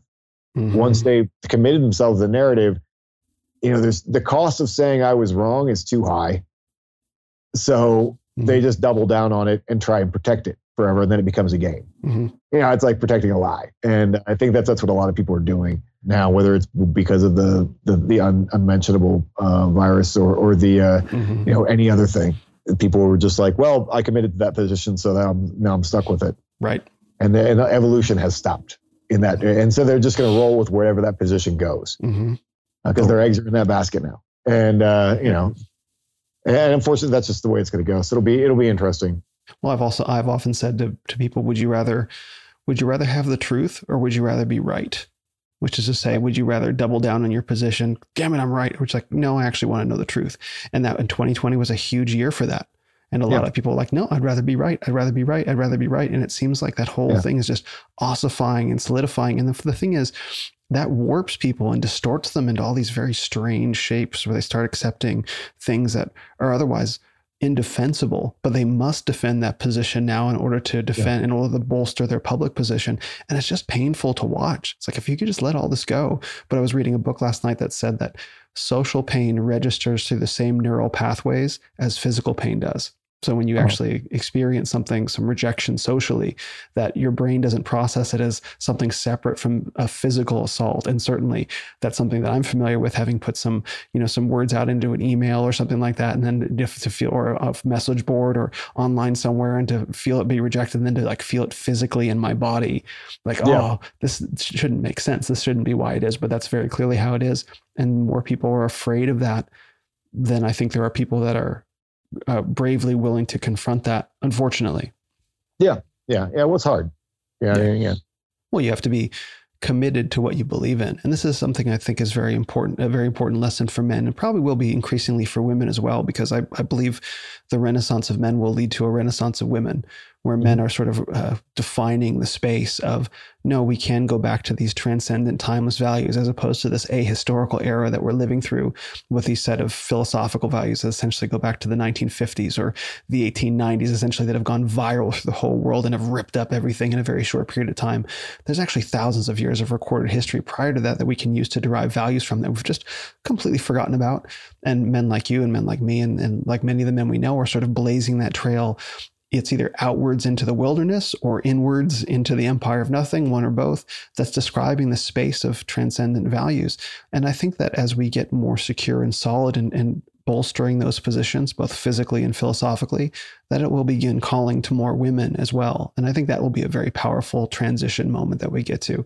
But we have to all brace each other for the social, sociological, professional, personal, familial pushback that we're going to get from people that are just committed to their perspective and unwilling to listen to any other alternative, which is a real shame. Yeah, and not only unwilling to listen, but unwilling to allow anyone else to hear. Oh, sure. Yeah. Oh, interesting. That's, it's not enough that they don't want to hear it, because I understand that. There's plenty of things I don't want to hear. Like, I'm done. I already dealt with that issue. I don't want to hear it anymore. Yeah. They don't want anyone else to ever be able to hear it. Mm-hmm. And then that leads to the destruction of actual history, which is weird. Mm-hmm. And that's definitely a thing that's happening, and which is it's scary. It's weirdly it's like Islamic fundamentalism, like burn that monastery or burn that place that it goes against what we're saying, destroy it so that it was as if it never was, and that's something that's happening right now, which is really quite tragic. That's right. That's right. These things aren't allowed to exist in dialogue. For all this discussion about the science and debate and public dialogue, well, let's have an hour on national TV where you get two people to discuss about these things in an open format. No moderator, just everyone gets 15 minutes to make their case. Are you actually committed to dialogue and the science? Oh, no, you're just committed to deplatforming and censoring. So clearly you're not about what you say you are, and I no longer take you seriously. But then there's still this cultural power where it's like, oh, no, we're going to tear all this down. It's like, well, that's... that seems to be that you're taking this a little bit further than I think is necessary. But of course, it's not a philosophy. It's a religion. And all the names that everyone gets called today, whether you get called a racist or supremacist or any of those things, it's all just being called, you're a heretic to my religion. That's all. Oh, yeah, you're just being called a heretic. And it's like, as soon as you hear like, oh, heretic, like that word means nothing to me. Just banana, like it doesn't mean anything. Yeah. But people have to get into that mindset. Yeah, no, absolutely true. Well, and you've probably dealt with your fair share of that in your time. Oh yeah. And it becomes clear that what's really been obvious to me, and people that have attacked me, and I went through a situation recently where it was kind of local, where people discover you, and all they have to do is hear that you're a bad person. Right. They hear that you've done the bad thing, or been with the bad people, or said the wrong thing, and then that's literally good enough for violence. Right. That's literally like good enough. They don't have to investigate it. They aren't concerned with truth. They aren't, not even the truth of like not agreeing with you. You know, like, they're not going to agree with me. That's true. Right. But the truth of what they're even saying, like, you know, like, he's doing this. Well, I've actually never done that. He said this. Actually, I've never said that. You know, like, they don't care about that. All they need is for someone to say that you said it, and for there to be a value system. And, you know, this might get me in trouble, but a good friend of mine used to be a sign language interpreter in public schools. And so he sat through his fair share of meetings of all women and so forth. And what he said was, he's like, when you're in a group of women, what's most important is that everyone feels the same. It's not about facts. It's not what happened. It's not about what was said. It was that everyone feels the same. And so if everyone feels, and if someone feels differently and it's obvious, it makes everyone uncomfortable. And it doesn't even, they don't even have to say anything. Someone's like, like, you know, like, that's enough. That now everyone has to harass that person until they feel the same. And that's kind of where we're at with a lot of things. And that's definitely the way, the most extreme edge of these things, of cancel culture and all that things. It's like, it's just, everyone has to feel the same about this person and what they said or whatever. And then we can all feel good that we feel the same. It doesn't actually even have to be true. That's really interesting, because I as I think back through some experiences that I've had where it's like, I'll say something, or I'll just speak something that I think is a pretty bare, self-evident, obvious, non-controversial truth, and I'll feel the field around me shift. And then suddenly something has changed, and I'm the only one who feels a different way. And I was never able to put words to that. I'd piss everybody off, because that's how I would interpret it. Like, I said something to a group of men and they just don't want to say it because no one's going to say the thing, but it's not even about anything verbal. It's about like, there's someone who feels different and now we must hammer the nail back into place or something like that. Oh, totally. That makes everyone uncomfortable. It's a weird thing. Wow. Well, I mean, and the problem with that, though, is the more rooted you are as a man and your masculine nature, you're not going to feel the same as everybody. Like, sorry, I'm not going back into that box, which is so eternal conflict is kind of the recipe. Yeah, absolutely. Yeah. There's a no there at some point. Yeah. Well, I always say that no is the most powerful word in the world. Yeah. And people used to say, well, living in San Francisco, they used to say, you know, yes is the most powerful word. You go to a place like Burning Man and you're supposed to say yes to everything, because that's the whole spirit. Yeah. You know, I got lots that I could say about Burning Man. There's lots of good about it, but certainly this idea that you got to say yes to everything is just part of the culture in San Francisco. Let's see where that got them. But, you know, certainly the ability to reclaim no, it's like, no. And I might just want to point out, no is the only word spoken by Neo after he wakes up from getting shot at the end of the Matrix. The only word we hear him say at the end of that movie is the word no. And I think that's really symbolic. No is really powerful, because like I said, it is about creating boundaries. You know, and that's where all meaning comes from, is a boundary. All meaning comes from boundaries. I mean, all meaning is differentiation. One of my favorite quotes from the book is that the vocabulary is a taxonomy of all things. And basically, you know, that's what we do, is we're like, this is a tree, but it's a different kind of tree from this kind of tree. So this tree is not that tree. They're two different kinds of trees. Right. And this, you know, this stage of the tree's life is different from that stage of the tree's life. And that's how we organize the world, by saying this is not that, and differentiating between these two things. And if you erode all those differences, then everything becomes everything and nothing has meaning. That's right. Yeah. You know, like all trees are rocks and the sky. You know, like, there is no difference between anything. It's all where everything becomes a Charles Manson speech, and it's like, I'm you and you're me. Malkovich. I'm not the devil. You don't know. You know, like, everything becomes that. That's pure chaos. Yeah.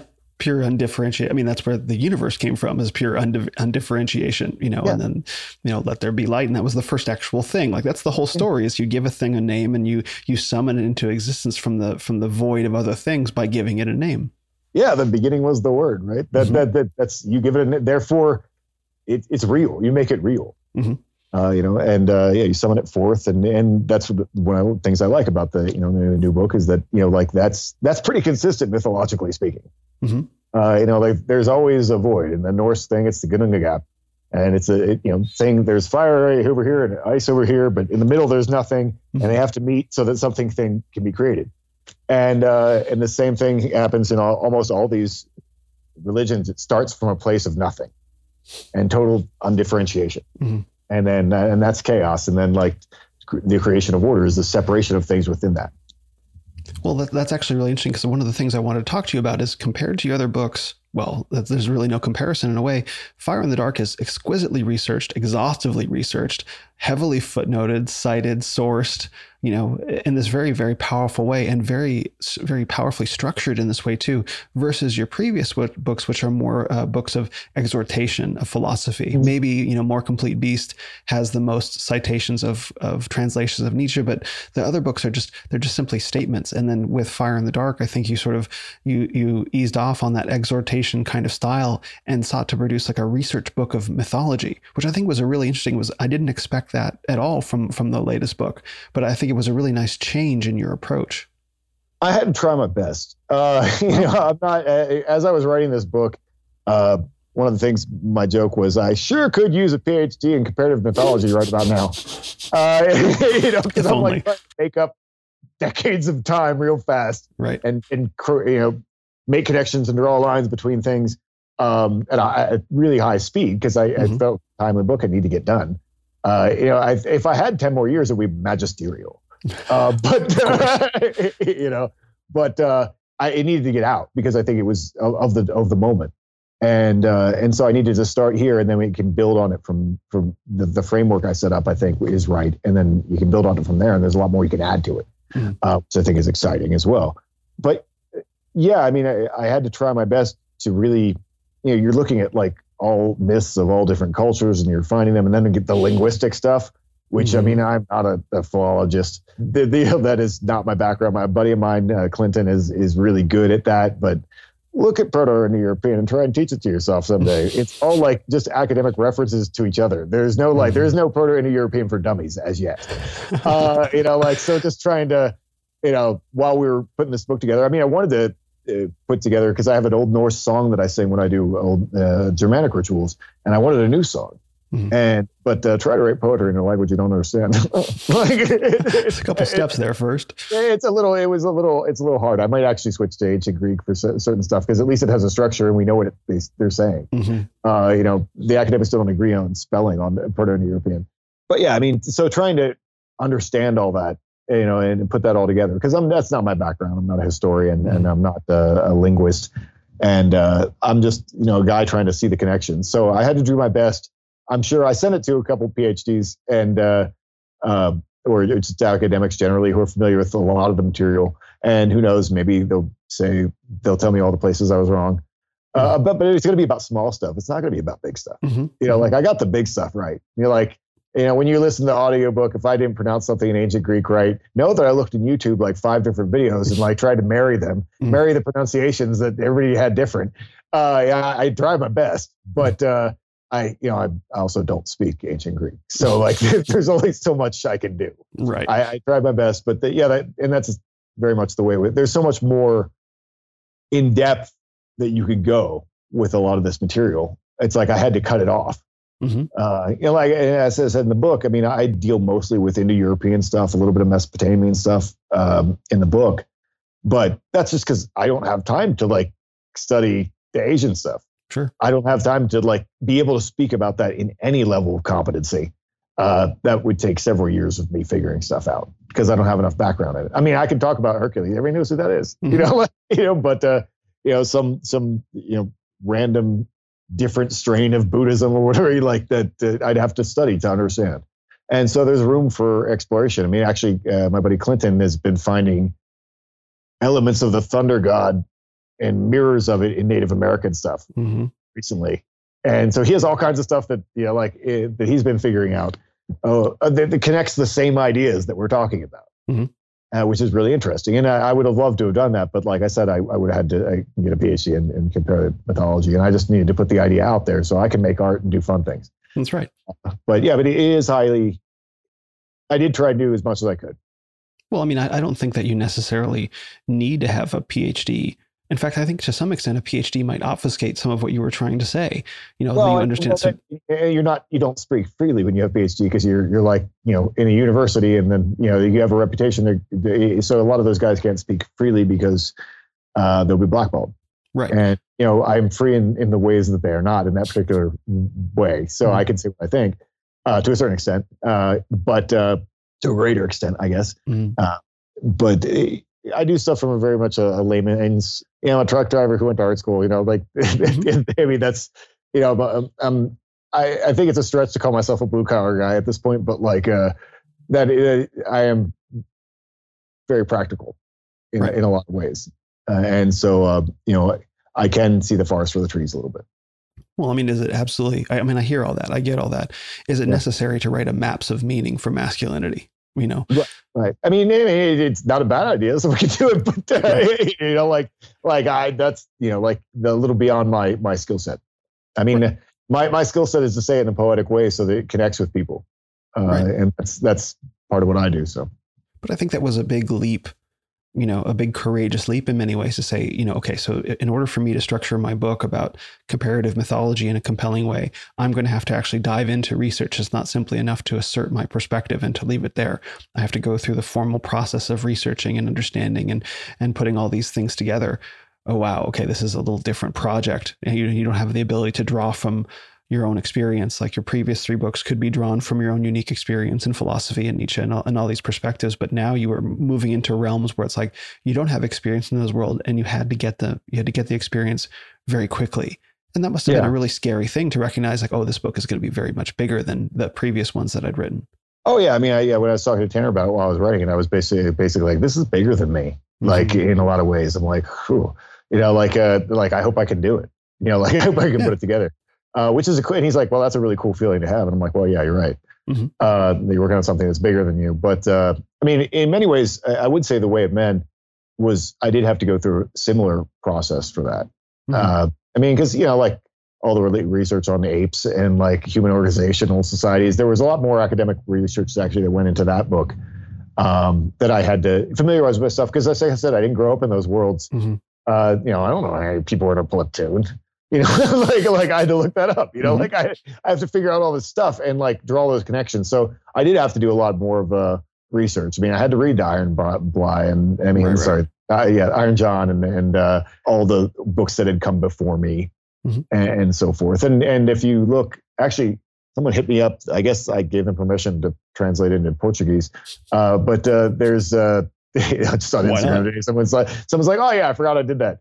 Okay, well, I guess the translations is coming out. It was free anyway. It was a free book. But when I wrote The Way of Men, it started out. It was broken into 2 different books because I sent it to a guy and he said it don't read good. And it was funny because he was a PhD, but he's like, it don't read good. He's like a PhD in physics or something, Scott Lachlan. And I sent it to him and he's like, why don't you start with that perimeter thing, like that idea, and go from there? Because I had that in there, but I tried to write the way that mainstream authors write now, which is basically referencing everybody else. You know, like if you're going to write a popular book that's going to be the 250-page book that goes in Barnes and Nobles, you're gonna be like, well, so-and-so said in the New York Times and so-and-so said in this inner op-ed for blah, blah, blah, blah, blah. And that's the way most of these books are written. I mean, if you go back and look at them, I mean, at the time I was responding to like that speech, like the End of Men. And there were a whole bunch of books from feminist perspectives on masculinity, which I also read. And I put that out. I ended up putting that part of the book that was all about taking apart all their bullshit. I put that out as a free PDF called No Man's Land.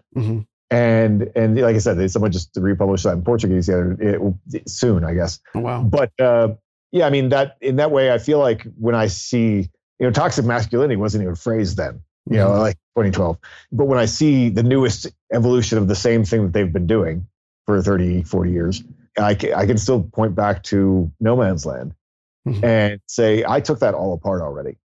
And like, I took that all apart already. They haven't changed anything. Yes, they changed a phrase, but that phrase correlates to another thing. I was like, in the 70s, I think the 70s or 80s, they used to call it testosterone poisoning, what they call toxic masculinity now. They've been doing the same thing. That's horrible. Like it's just changed. They just evolve it. It's just they put a new dress on it, like every year. Literally. Yeah, literally. Yeah. But I mean, they've been doing, their strategy has always been exactly what they're doing right now. Mm-hmm.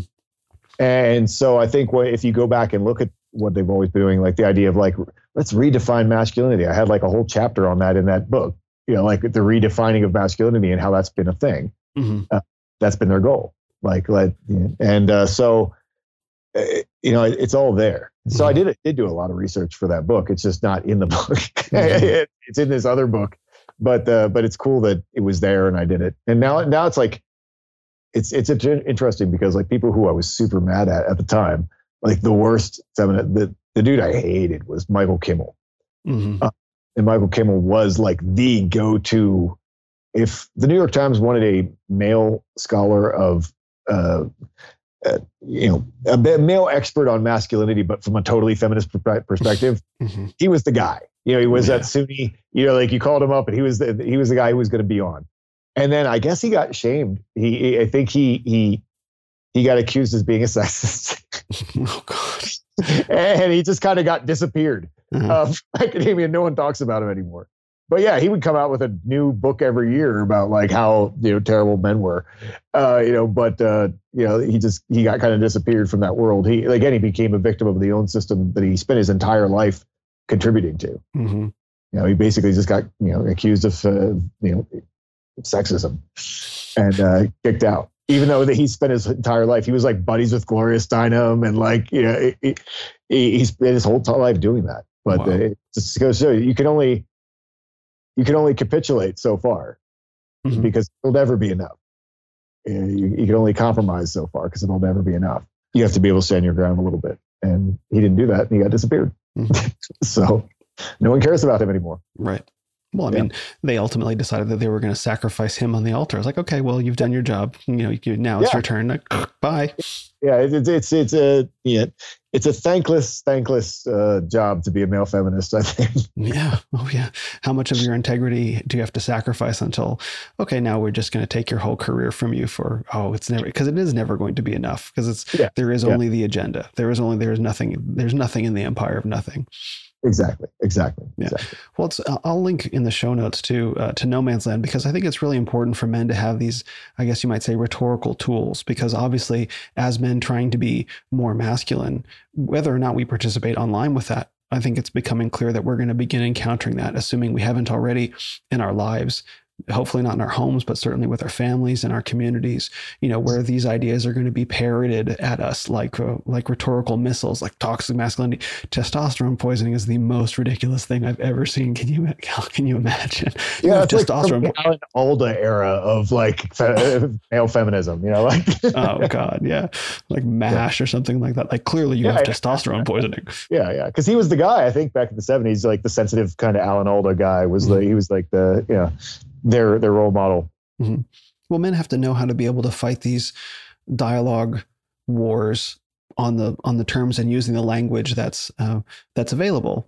I do like, a lot of men will say that I know, like, oh, well, there's no difference between men and women. And so I quote to them the tactical virtues, strength, courage, mastery, and honor. It's like, well, aren't those virtues for women as well? I said, they are representative. Women do have those virtues, but men select for the best among them from those virtues, which I thought was a very powerful conceptual tool, because I don't think women select the best among them, whether they're for their strength, courage, mastery, and honor.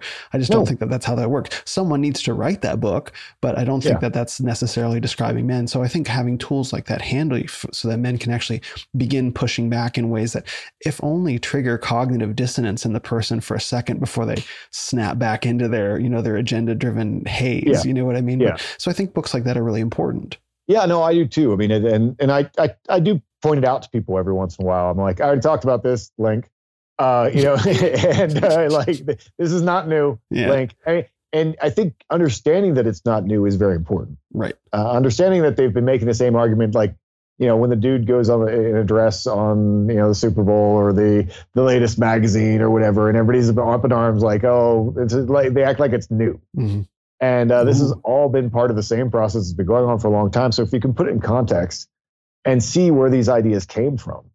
I mean, I even talk about, I think, Margaret Mead a little bit in that book. And, the idea that, this idea that men and women aren't different at all was really made up by a chick who wasn't actually allowed to hang out in the men's meetings at the tribe that she investigated. Like she was, she basically was a fraud, and she's held up as like the person who said, like gender is attached to us like a piece of clothing or something. She had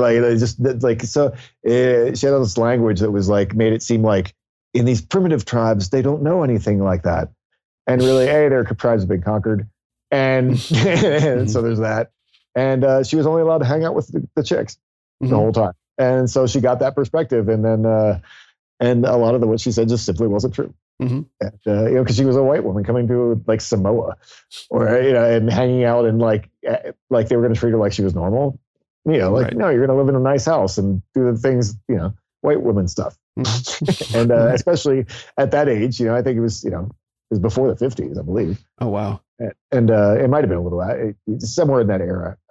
In the 60s and so forth, feminists picked that up. Like, see, there's no difference between men and women by this anthropologist. Mm-hmm. And it was decades later before they realized that she was full of shit. Mm-hmm. And she was basically used by a guy, Franz Boas, the guy above her, was like her guy who he kind of used her and molded her.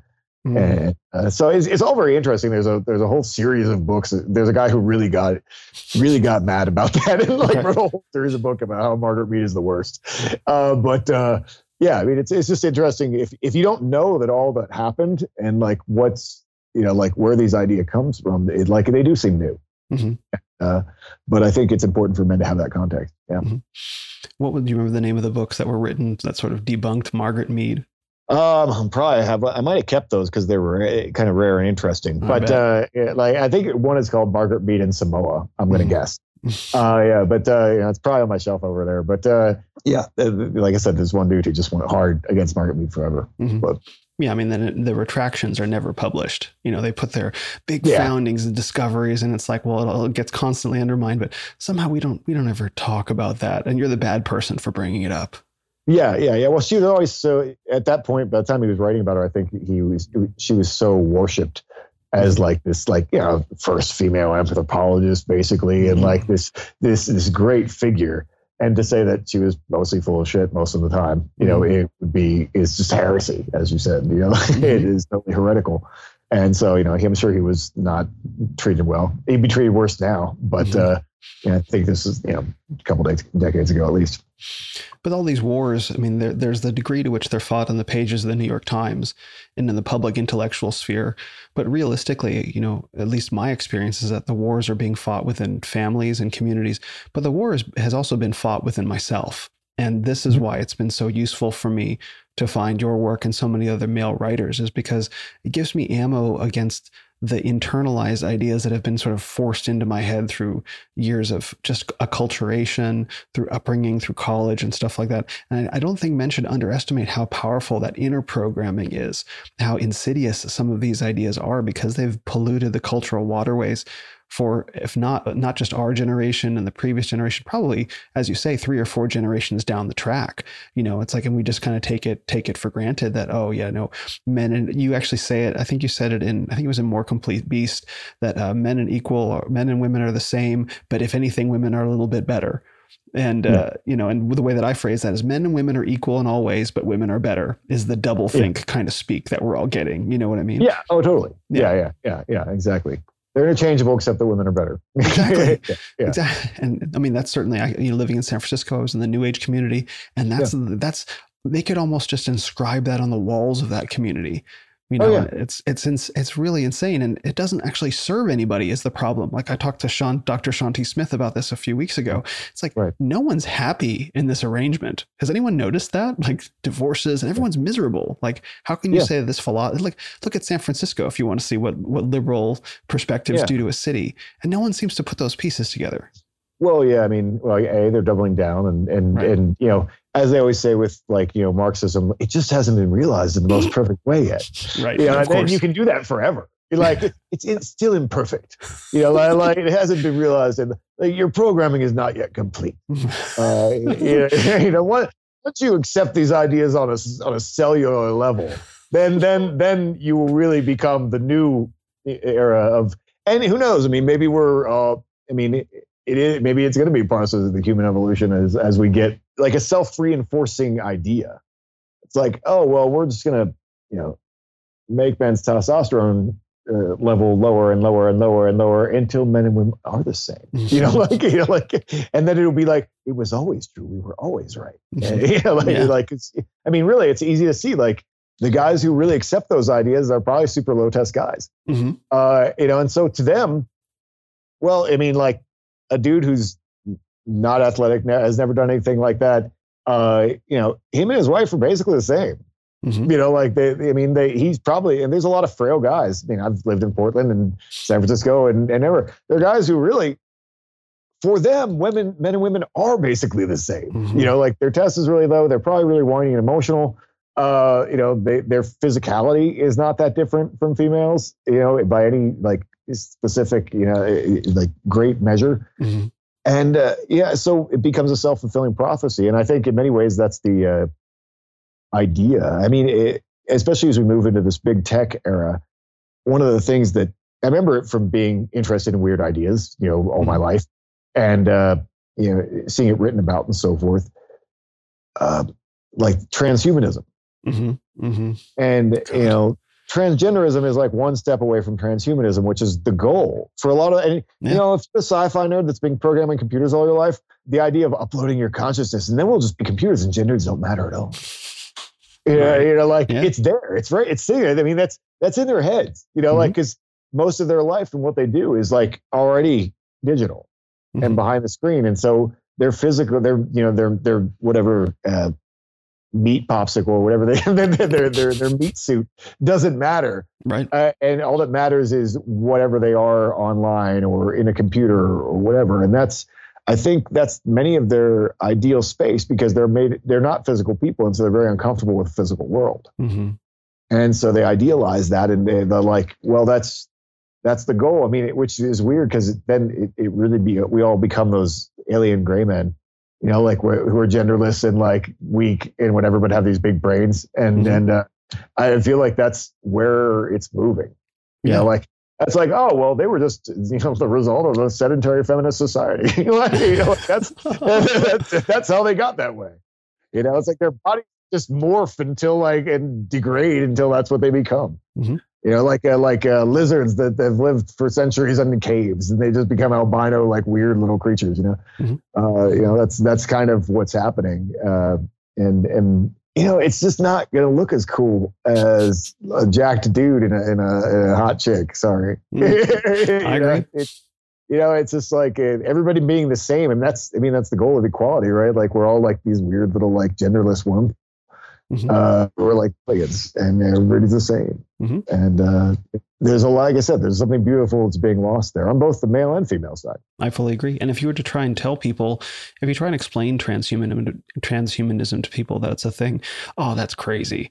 You know, that doesn't exist. It's like, well, look at your Apple Watch on your wrist that's monitoring your heart rate all the time. Look at your Amazon Alexa that's listening to everything you say, and your smart refrigerator and your iPad car, which is a Tesla, and you know, the cameras you have everywhere. Like the digital world is getting closer and closer to people. And as you're beginning to break down the boundary of gender and say gender doesn't exist, and as you're beginning to violate the physical boundary, the state has the ability to violate your physical sovereignty of your actual body and enter your bloodstream.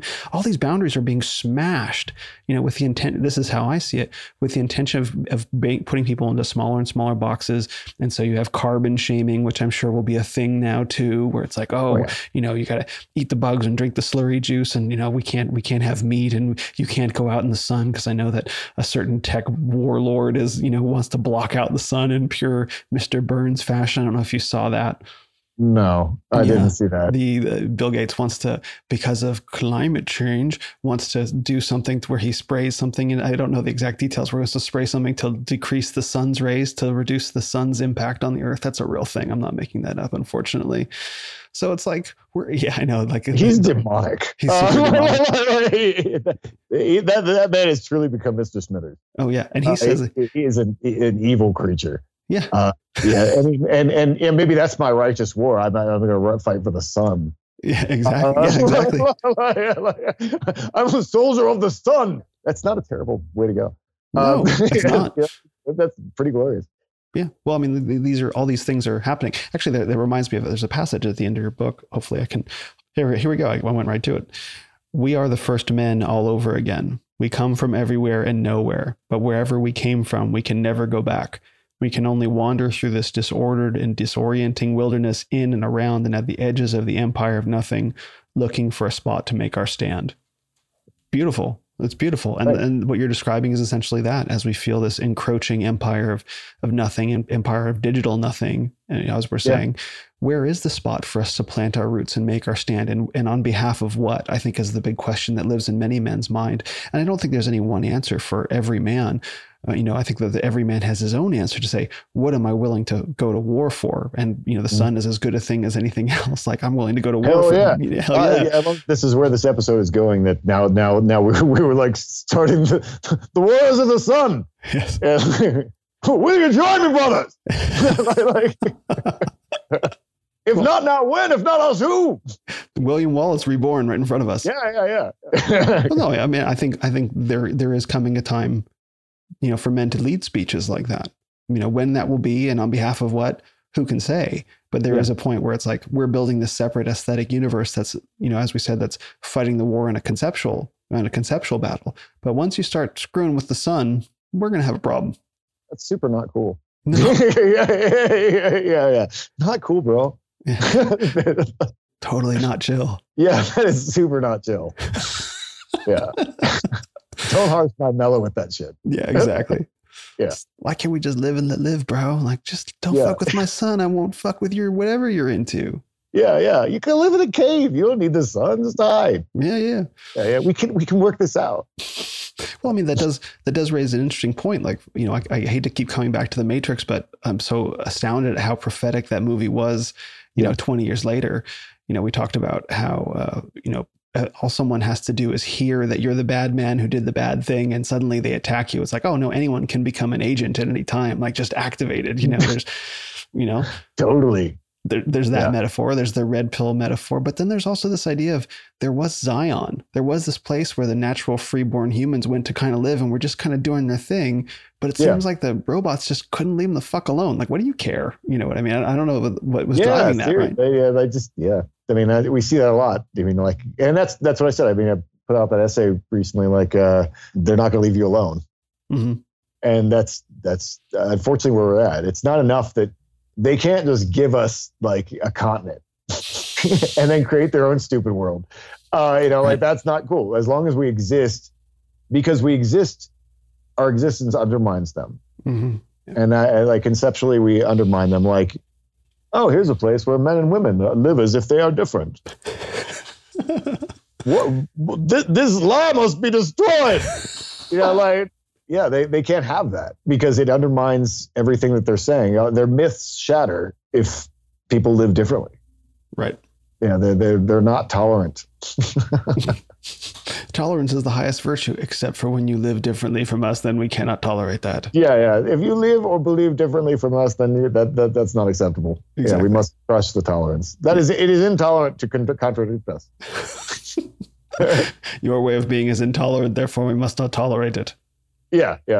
What's the relatively shaky philosophical grounds? Well, I mean, that's the thing. Like, we feel this. We feel this like, look, man, I just want to live my life and I just want to be jacked and tan and, have beautiful things in my home and have a beautiful wife and raise a family. And it's like, why does this have anything to do with you? Which is the oddest thing. Yeah. I mean, because I don't care. Like, I mean, that's always been my attitude is that I like, and I've experienced it in virtual. I mean, I had a friend in LA and I was going to go to an art opening with him with all his weird liberal friends. And then they found out who I was and then I wasn't allowed to go. Oh, wow. And that kind of stuff happens all the time. I mean, and I didn't care. I don't care what I was like, I don't care what you believe, whatever. It doesn't affect me. Now it kind of does. Mm-hmm. And so like, I'm a little different place with that now, but that's always been the way that I've been. Like, okay, you can have whatever beliefs you have, like whatever. I'm sure I'm a nice guy. We can still have a good time. Mm-hmm. I don't care. I don't need to bake you, as long as I can go do what I want to do, mm-hmm. we're cool. That's right. But that's increasingly becoming not the case. No, you may not do what you want to do. You have to do what we're doing and say what we're saying. Mm-hmm. And that's unfortunate. Yeah, because like if you want to have purple hair and have different body parts sewn on in different ways and like like I don't care. Knock yourself out. You shine on, you crazy diamond. But like I don't want to. Just don't make me do it. Right. Don't make me do it. And if I want to live my best Chad life, then like that I would just like to be able to do that. Mm-hmm. Yeah. Mm-hmm. Well, I think that's what a lot of men want. Like there's these memes going around that say men just want one thing and it's disgusting. And it's of course a man with this family in front of a fire and stuff like that. It's a real evolution of that. Well, I mean, this is the big question that we're all struggling with and I think that you lay this out in your series of books, and that The Way of Men describes the perimeter, which is such a resonant and timeless kind of phrase. Like this is what it means to be a man, drawing from these Evo psychological kind of origins that are really intuitively make sense. And then, becoming a barbarian expands that out to say, no, your perimeter is your response to the prevailing reality that we're within, to establish mm-hmm. your tribe. This is good and right, and it's okay. And then you build on that with more complete beasts, like don't fall prey to the resentment of this being the fact, assert the goodness and the rightness and the truth of it and embrace it for what it is. And what I loved about Fire in the Dark is that it then takes that and says, here's how you orient. So imagine we're all sitting around the fire and we're okay around the fire and we're not slaves to resentment or jealousy. Like we're good being here. How do we root ourselves to the earth, and how do we connect ourselves to the sky? And then how do we embody that in our living? And that's where a spiritual practice sort of comes in. And that's why I thought the book was such a great evolution of that I wouldn't have seen coming if I had just read the book sequentially. Like, where is he going to go from a more complete beast? And that you took it mm-hmm. in this novel direction, I think is a very, very powerful series of books to be able to provide to men. Say, here, you want to know what to do? Here is your deprogramming curriculum. Well, it's actually in a curriculum, which is cool. Oh, is it? Yeah. It's the Apogee program. It was started by Matt Boudreau and wow. Timmy Kennedy. Yep. And so they have a program, like it's an educational program for young men to take kind of as an elective over top of their schooling thing. And I'm not sure exactly how it works or whatever, but they have a curriculum and I've seen it. And I think like The Way of Men is book number 4 mm-hmm. That they have to like read. And then they have Socratic dialogue and all kinds of interesting things that they have to do with that. Wow. And so that's neat. Mm-hmm. I was really humbled that he added me to that, because he doesn't have to, there's plenty of other plus, because I'm me and, but again, because it was considered foundational enough, I think it was added. And so that was really cool. And also, I think I should hire you to media train me because, man, it is so hard to, I'm whatever, 500,000 words in, mm-hmm. like in this career. And you actually strung a lot together really well. Mm-hmm. I'm getting together my, like, what am I going to say this book is about? Mm-hmm. Like, what's my elevator speech? Like, because it's, whatever, it's 250 pages. Or, if you condense it and take out the blank pages less. But like, it's a big concept and a big book. And it's like, it's really hard to like have all that in your head. Mm-hmm. And then like down to like, what's the like one paragraph that I need to say when someone says, what's this book about, Jack Donovan? Right. Like that's, it's a tough thing to do. I mean, it's I could probably do it for somebody else, but like, it's weird to do when it's all in your own head. Mm-hmm. It's very, very weird and big. But yeah, they like I said, they're all in evolution and they do go together. One thing that's interesting about becoming a barbarian, which because me trying to have a tribe didn't work out the way I wanted it to, mm-hmm. As things often don't. Mm-hmm. But because it didn't, I picked the wrong people in the wrong tribe. But because I stayed away from that book, I kind of just stopped promoting it. I mean, I kept it out, but I just kind of like. I'm going to post quotes from other books for a while because I don't really be tribalism guy who's just like, well, where's your tribe? Well, right. I don't know. But I gotta go by. Yeah. Look, a squirrel. But but one of the ideas that I think is really important in that book is the idea of becoming, barbarians. Mm-hmm. And, obviously, I picked that title for a reason because it's bonerific. And, dudes, I want to become a barbarian. Oh, yeah. And that's cool. And I get that. And I'm down with that as well. But also the idea of really a barbarian is an alien. Mm-hmm. It's not an alien from the sky necessarily, but an outsider. Mm-hmm. This idea of really the name came from the ancient Greeks being like, whatever they're saying, bah, bah, bah, bah, bah. It's an insult. Yeah. I mean, it's just an insult of you're an outsider. You are not civilized. You don't have the same beliefs or ideas that we do. Mm-hmm. You don't have the same customs. You don't have the same language. You're an outsider, and we are civilized people, and you are whatever the hell you are. Mm-hmm. And that's what we're becoming. I mean, that was not a wrong way to put that. Is anyone who believes that men and women are not the same is now a barbarian. Mm-hmm. And anyone who believes a lot of these things that we've been talking about is a barbarian now. Mm-hmm. And that was more theoretical when I wrote it than it is now. That's right. I mean, we are definitely becoming barbarians to a certain group of people. With this whole year, it was you don't wear a mask, barbarian. Yeah.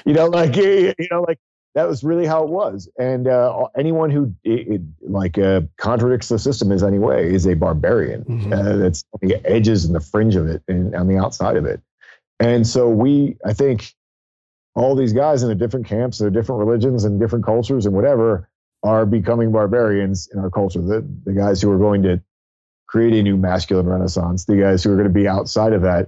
To the mainstream people, they're just going to be barbarians. Mm-hmm. And so that's in that way, I think that concept from that book is very important. Oh, it's hugely important. Because when I read it, it was this is happening and it's okay.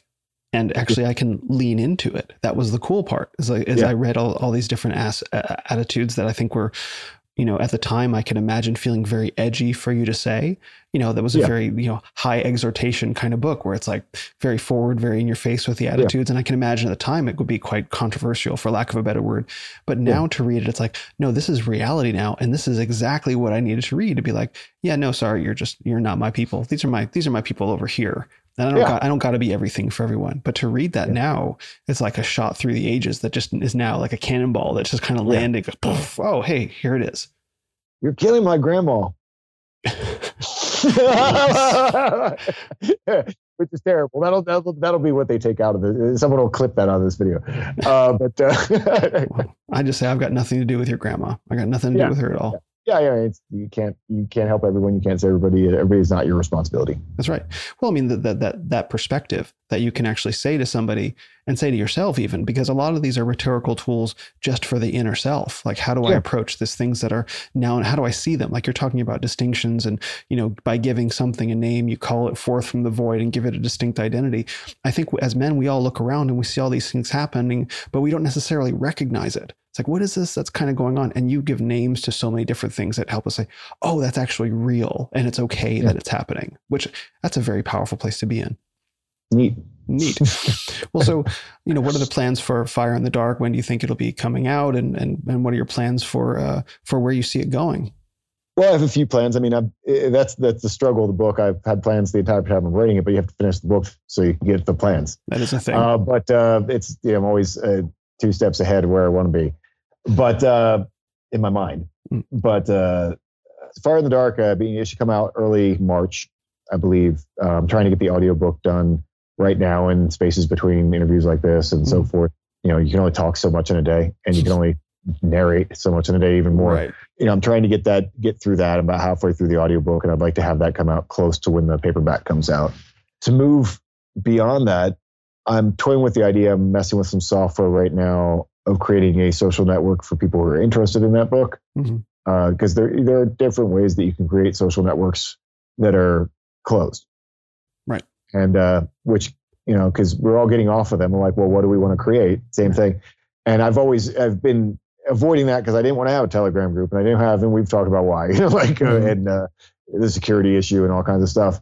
But if there's something that I can manage in a way that it's positive, I'm looking to see how I could do that. just, for guys who are really into these particular ideas, and want to kind of build a community on the realm. I do have some money set aside, hopefully, so that when the book comes out, I do want to commission art based on envision the striker. What does that look like? Make some art. And I'll probably have some contests. Look, I might do it as a grant system, shoot me a proposal, because I don't have that much money, but shoot me a proposal, and whoever has the best proposal, then I'll commission you to do the work. Kind of, I think I might run it and do some small contests, but the bigger money I'll put into a grant kind of situation, and begin to bring these ideas to life, because they're words right now, but if you can bring them to life and have that was something with the Germanic pagan stuff, was so much of it until very, very, very recently was, prints from the 1890s. What's your picture of Odin? Well, it's that one of him riding on a horse. That is really cool. Arthur Rackham's version from an illustrated child's book. Right. There's you have a handful of those that everyone's seen that image, and that's Odin.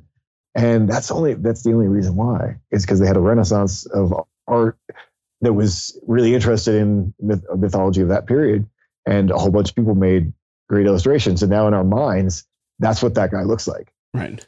And so to do that with, the Striker and the Father and the Lord of the Earth, I would like to have that happen. I think that's, then those things start to take ideas of their own, live lives of their own in people's heads. And I think that's the most exciting thing, is to put that out there and fight dreams with dreams. That's awesome. So that's basically the plan, is to do more of that. And we'll be speaking at 21 convention this year. I think we just decided that recently. And I would like to create some art, because you can't do it during the book. I can't let myself do it. Right. But I did buy that iPad with the Apple Pencil, and I would like to actually. I'm fairly confident at that kind of thing once I get rolling. It'll just take a while to get started. Right. So that I'd like to actually illustrate some things myself. So I feel like, just one more question. I feel like that there are a lot of men in the coming months and perhaps year that are going to be finding their way into this movement, into this moment where men are rediscovering what it means to be a man. So if one of those men is listening to that, listening to this, listening to our interview, and is wondering, he's encountered your book, he's read The Way of Men, maybe he's on the pre-order list for Fire in the Dark, and he's kind of wondering, brand new in this world, what his next step should be. Okay, so I'm bought in conceptually, and I'm willing to deprogram myself in some way, and I want to start moving in the right direction. But there's so many different ways to go. What would you recommend for his first step, for this man awakening up to his own masculinity? Where would you send him? Well, it depends where he's starting, because everybody starts at a different level. If he's starting at pure zero, I bought into all this until yesterday, kind of if I bought into the narrative until yesterday, and I've never done anything, that is physical or anything like that, I always tell dudes, you should go take some kind of martial art. That's, I think, the first thing as far as an action, because words are just words. And, unless you use them to take action in your own life, they're really just words, and they always will be. Which words have power, as we've discussed. But I think the masculine perspective is to let the words take action. And so I think that's the easiest way to experience some of these things for real, and experience really what it is to be a man among other men, is the easiest way to do. It's have a couple guys over and try and choke each other for a few hours. Hopefully mean jujitsu. You understand a man in a different way. Yeah. If you did that, who you thought they were is not exactly who they are. And also you've seen them lose and win and recover and be okay. And all of those things. And you get a better sense of who they are. And then you see how other men are, and then you have to step up to that a little bit. Well, I can't handle that. We were talking last night, actually, that in the jiu-jitsu world, no one outwardly says when they win, yeah, they're got you. It's just not done. Yeah. You don't even show that much joy when you win. You're like, oh, that was good roll, man. Everybody's cool about it. There is no shaming or whatever. Or if you tap, you're like, oh, I wish I would have won that. But I wish I would have had a tap. But it's not really that embarrassing, and it's not really that bad. but you still go through the same mental process a little bit, but it's very subdued. Mm-hmm. And so I think that's it's to have that experience on an ongoing basis is really healthy for men. And I think that from the physical, so much else flows from that. And if you can't do that, there's all kinds of other things that you could do.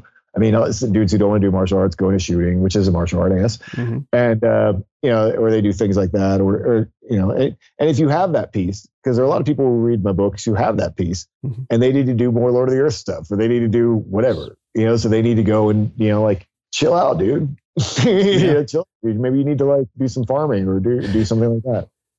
Do some, a lot of these soldiers need to go do some yoga and mushrooms or something, sure. Like that, because they've been too high strung for too long. Mm-hmm. So they're all different places to start at. But for the guy at level 0, I always say, some kind of martial arts. That's great. And I love what you said about jujitsu. I think more than anything that disproves the narrative about testosterone poisoning, that men, that men interact with each other in this way. That's not about conquest and defeat. It's so friendly. Yeah, absolutely. Yeah. Well, where can men go to find out more about you and what you do? Well, my Instagram, for as long as it exists, is at right. The World. From there, you can take a link to sign up for my mailing list, which is what I'm trying to push everywhere to, because that'll still be around. Right. For a while, depending on how social media world goes. So whatever I'm doing, you can keep up with that. I try to mail something out once a week. And so far, it's been going really good. And it's really fun to get emails from dudes instead of like going through my DMs and seeing like 500 things and like being like, not 500, I'm not that famous, but like, in a day, sometimes, if I post something, I might get 50 responses, mm-hmm. and then I have to go through them, and you miss people, and I really want to, but if it's in an email, it's on my own computer. It's not on my phone. Mm-hmm. So I can sit down and be like, I'm going to respond to emails right now. Mm-hmm. And then I can give them each a little bit more time, and I may not always have a response, but it's been good. So if you want to say something to me or whatever, that's increasingly going to become the best way to do it. Mm-hmm. And you can also find that link and at my website, jack-donovan.com. Excellent. Well, thank you so much, Jack. This has been really fantastic, and I hope a lot of men get a lot out of this. Awesome. Me too.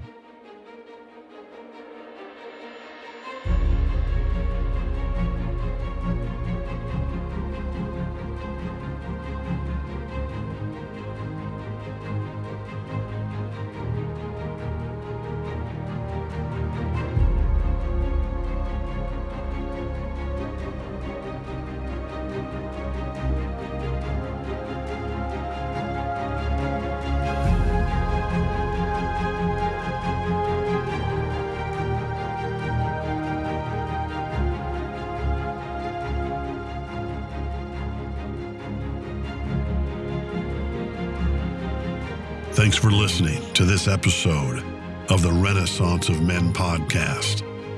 Visit us on the web at renofmen.com or on your favorite social media platform at Ren of Men. This is the Renaissance of Men. You are the Renaissance.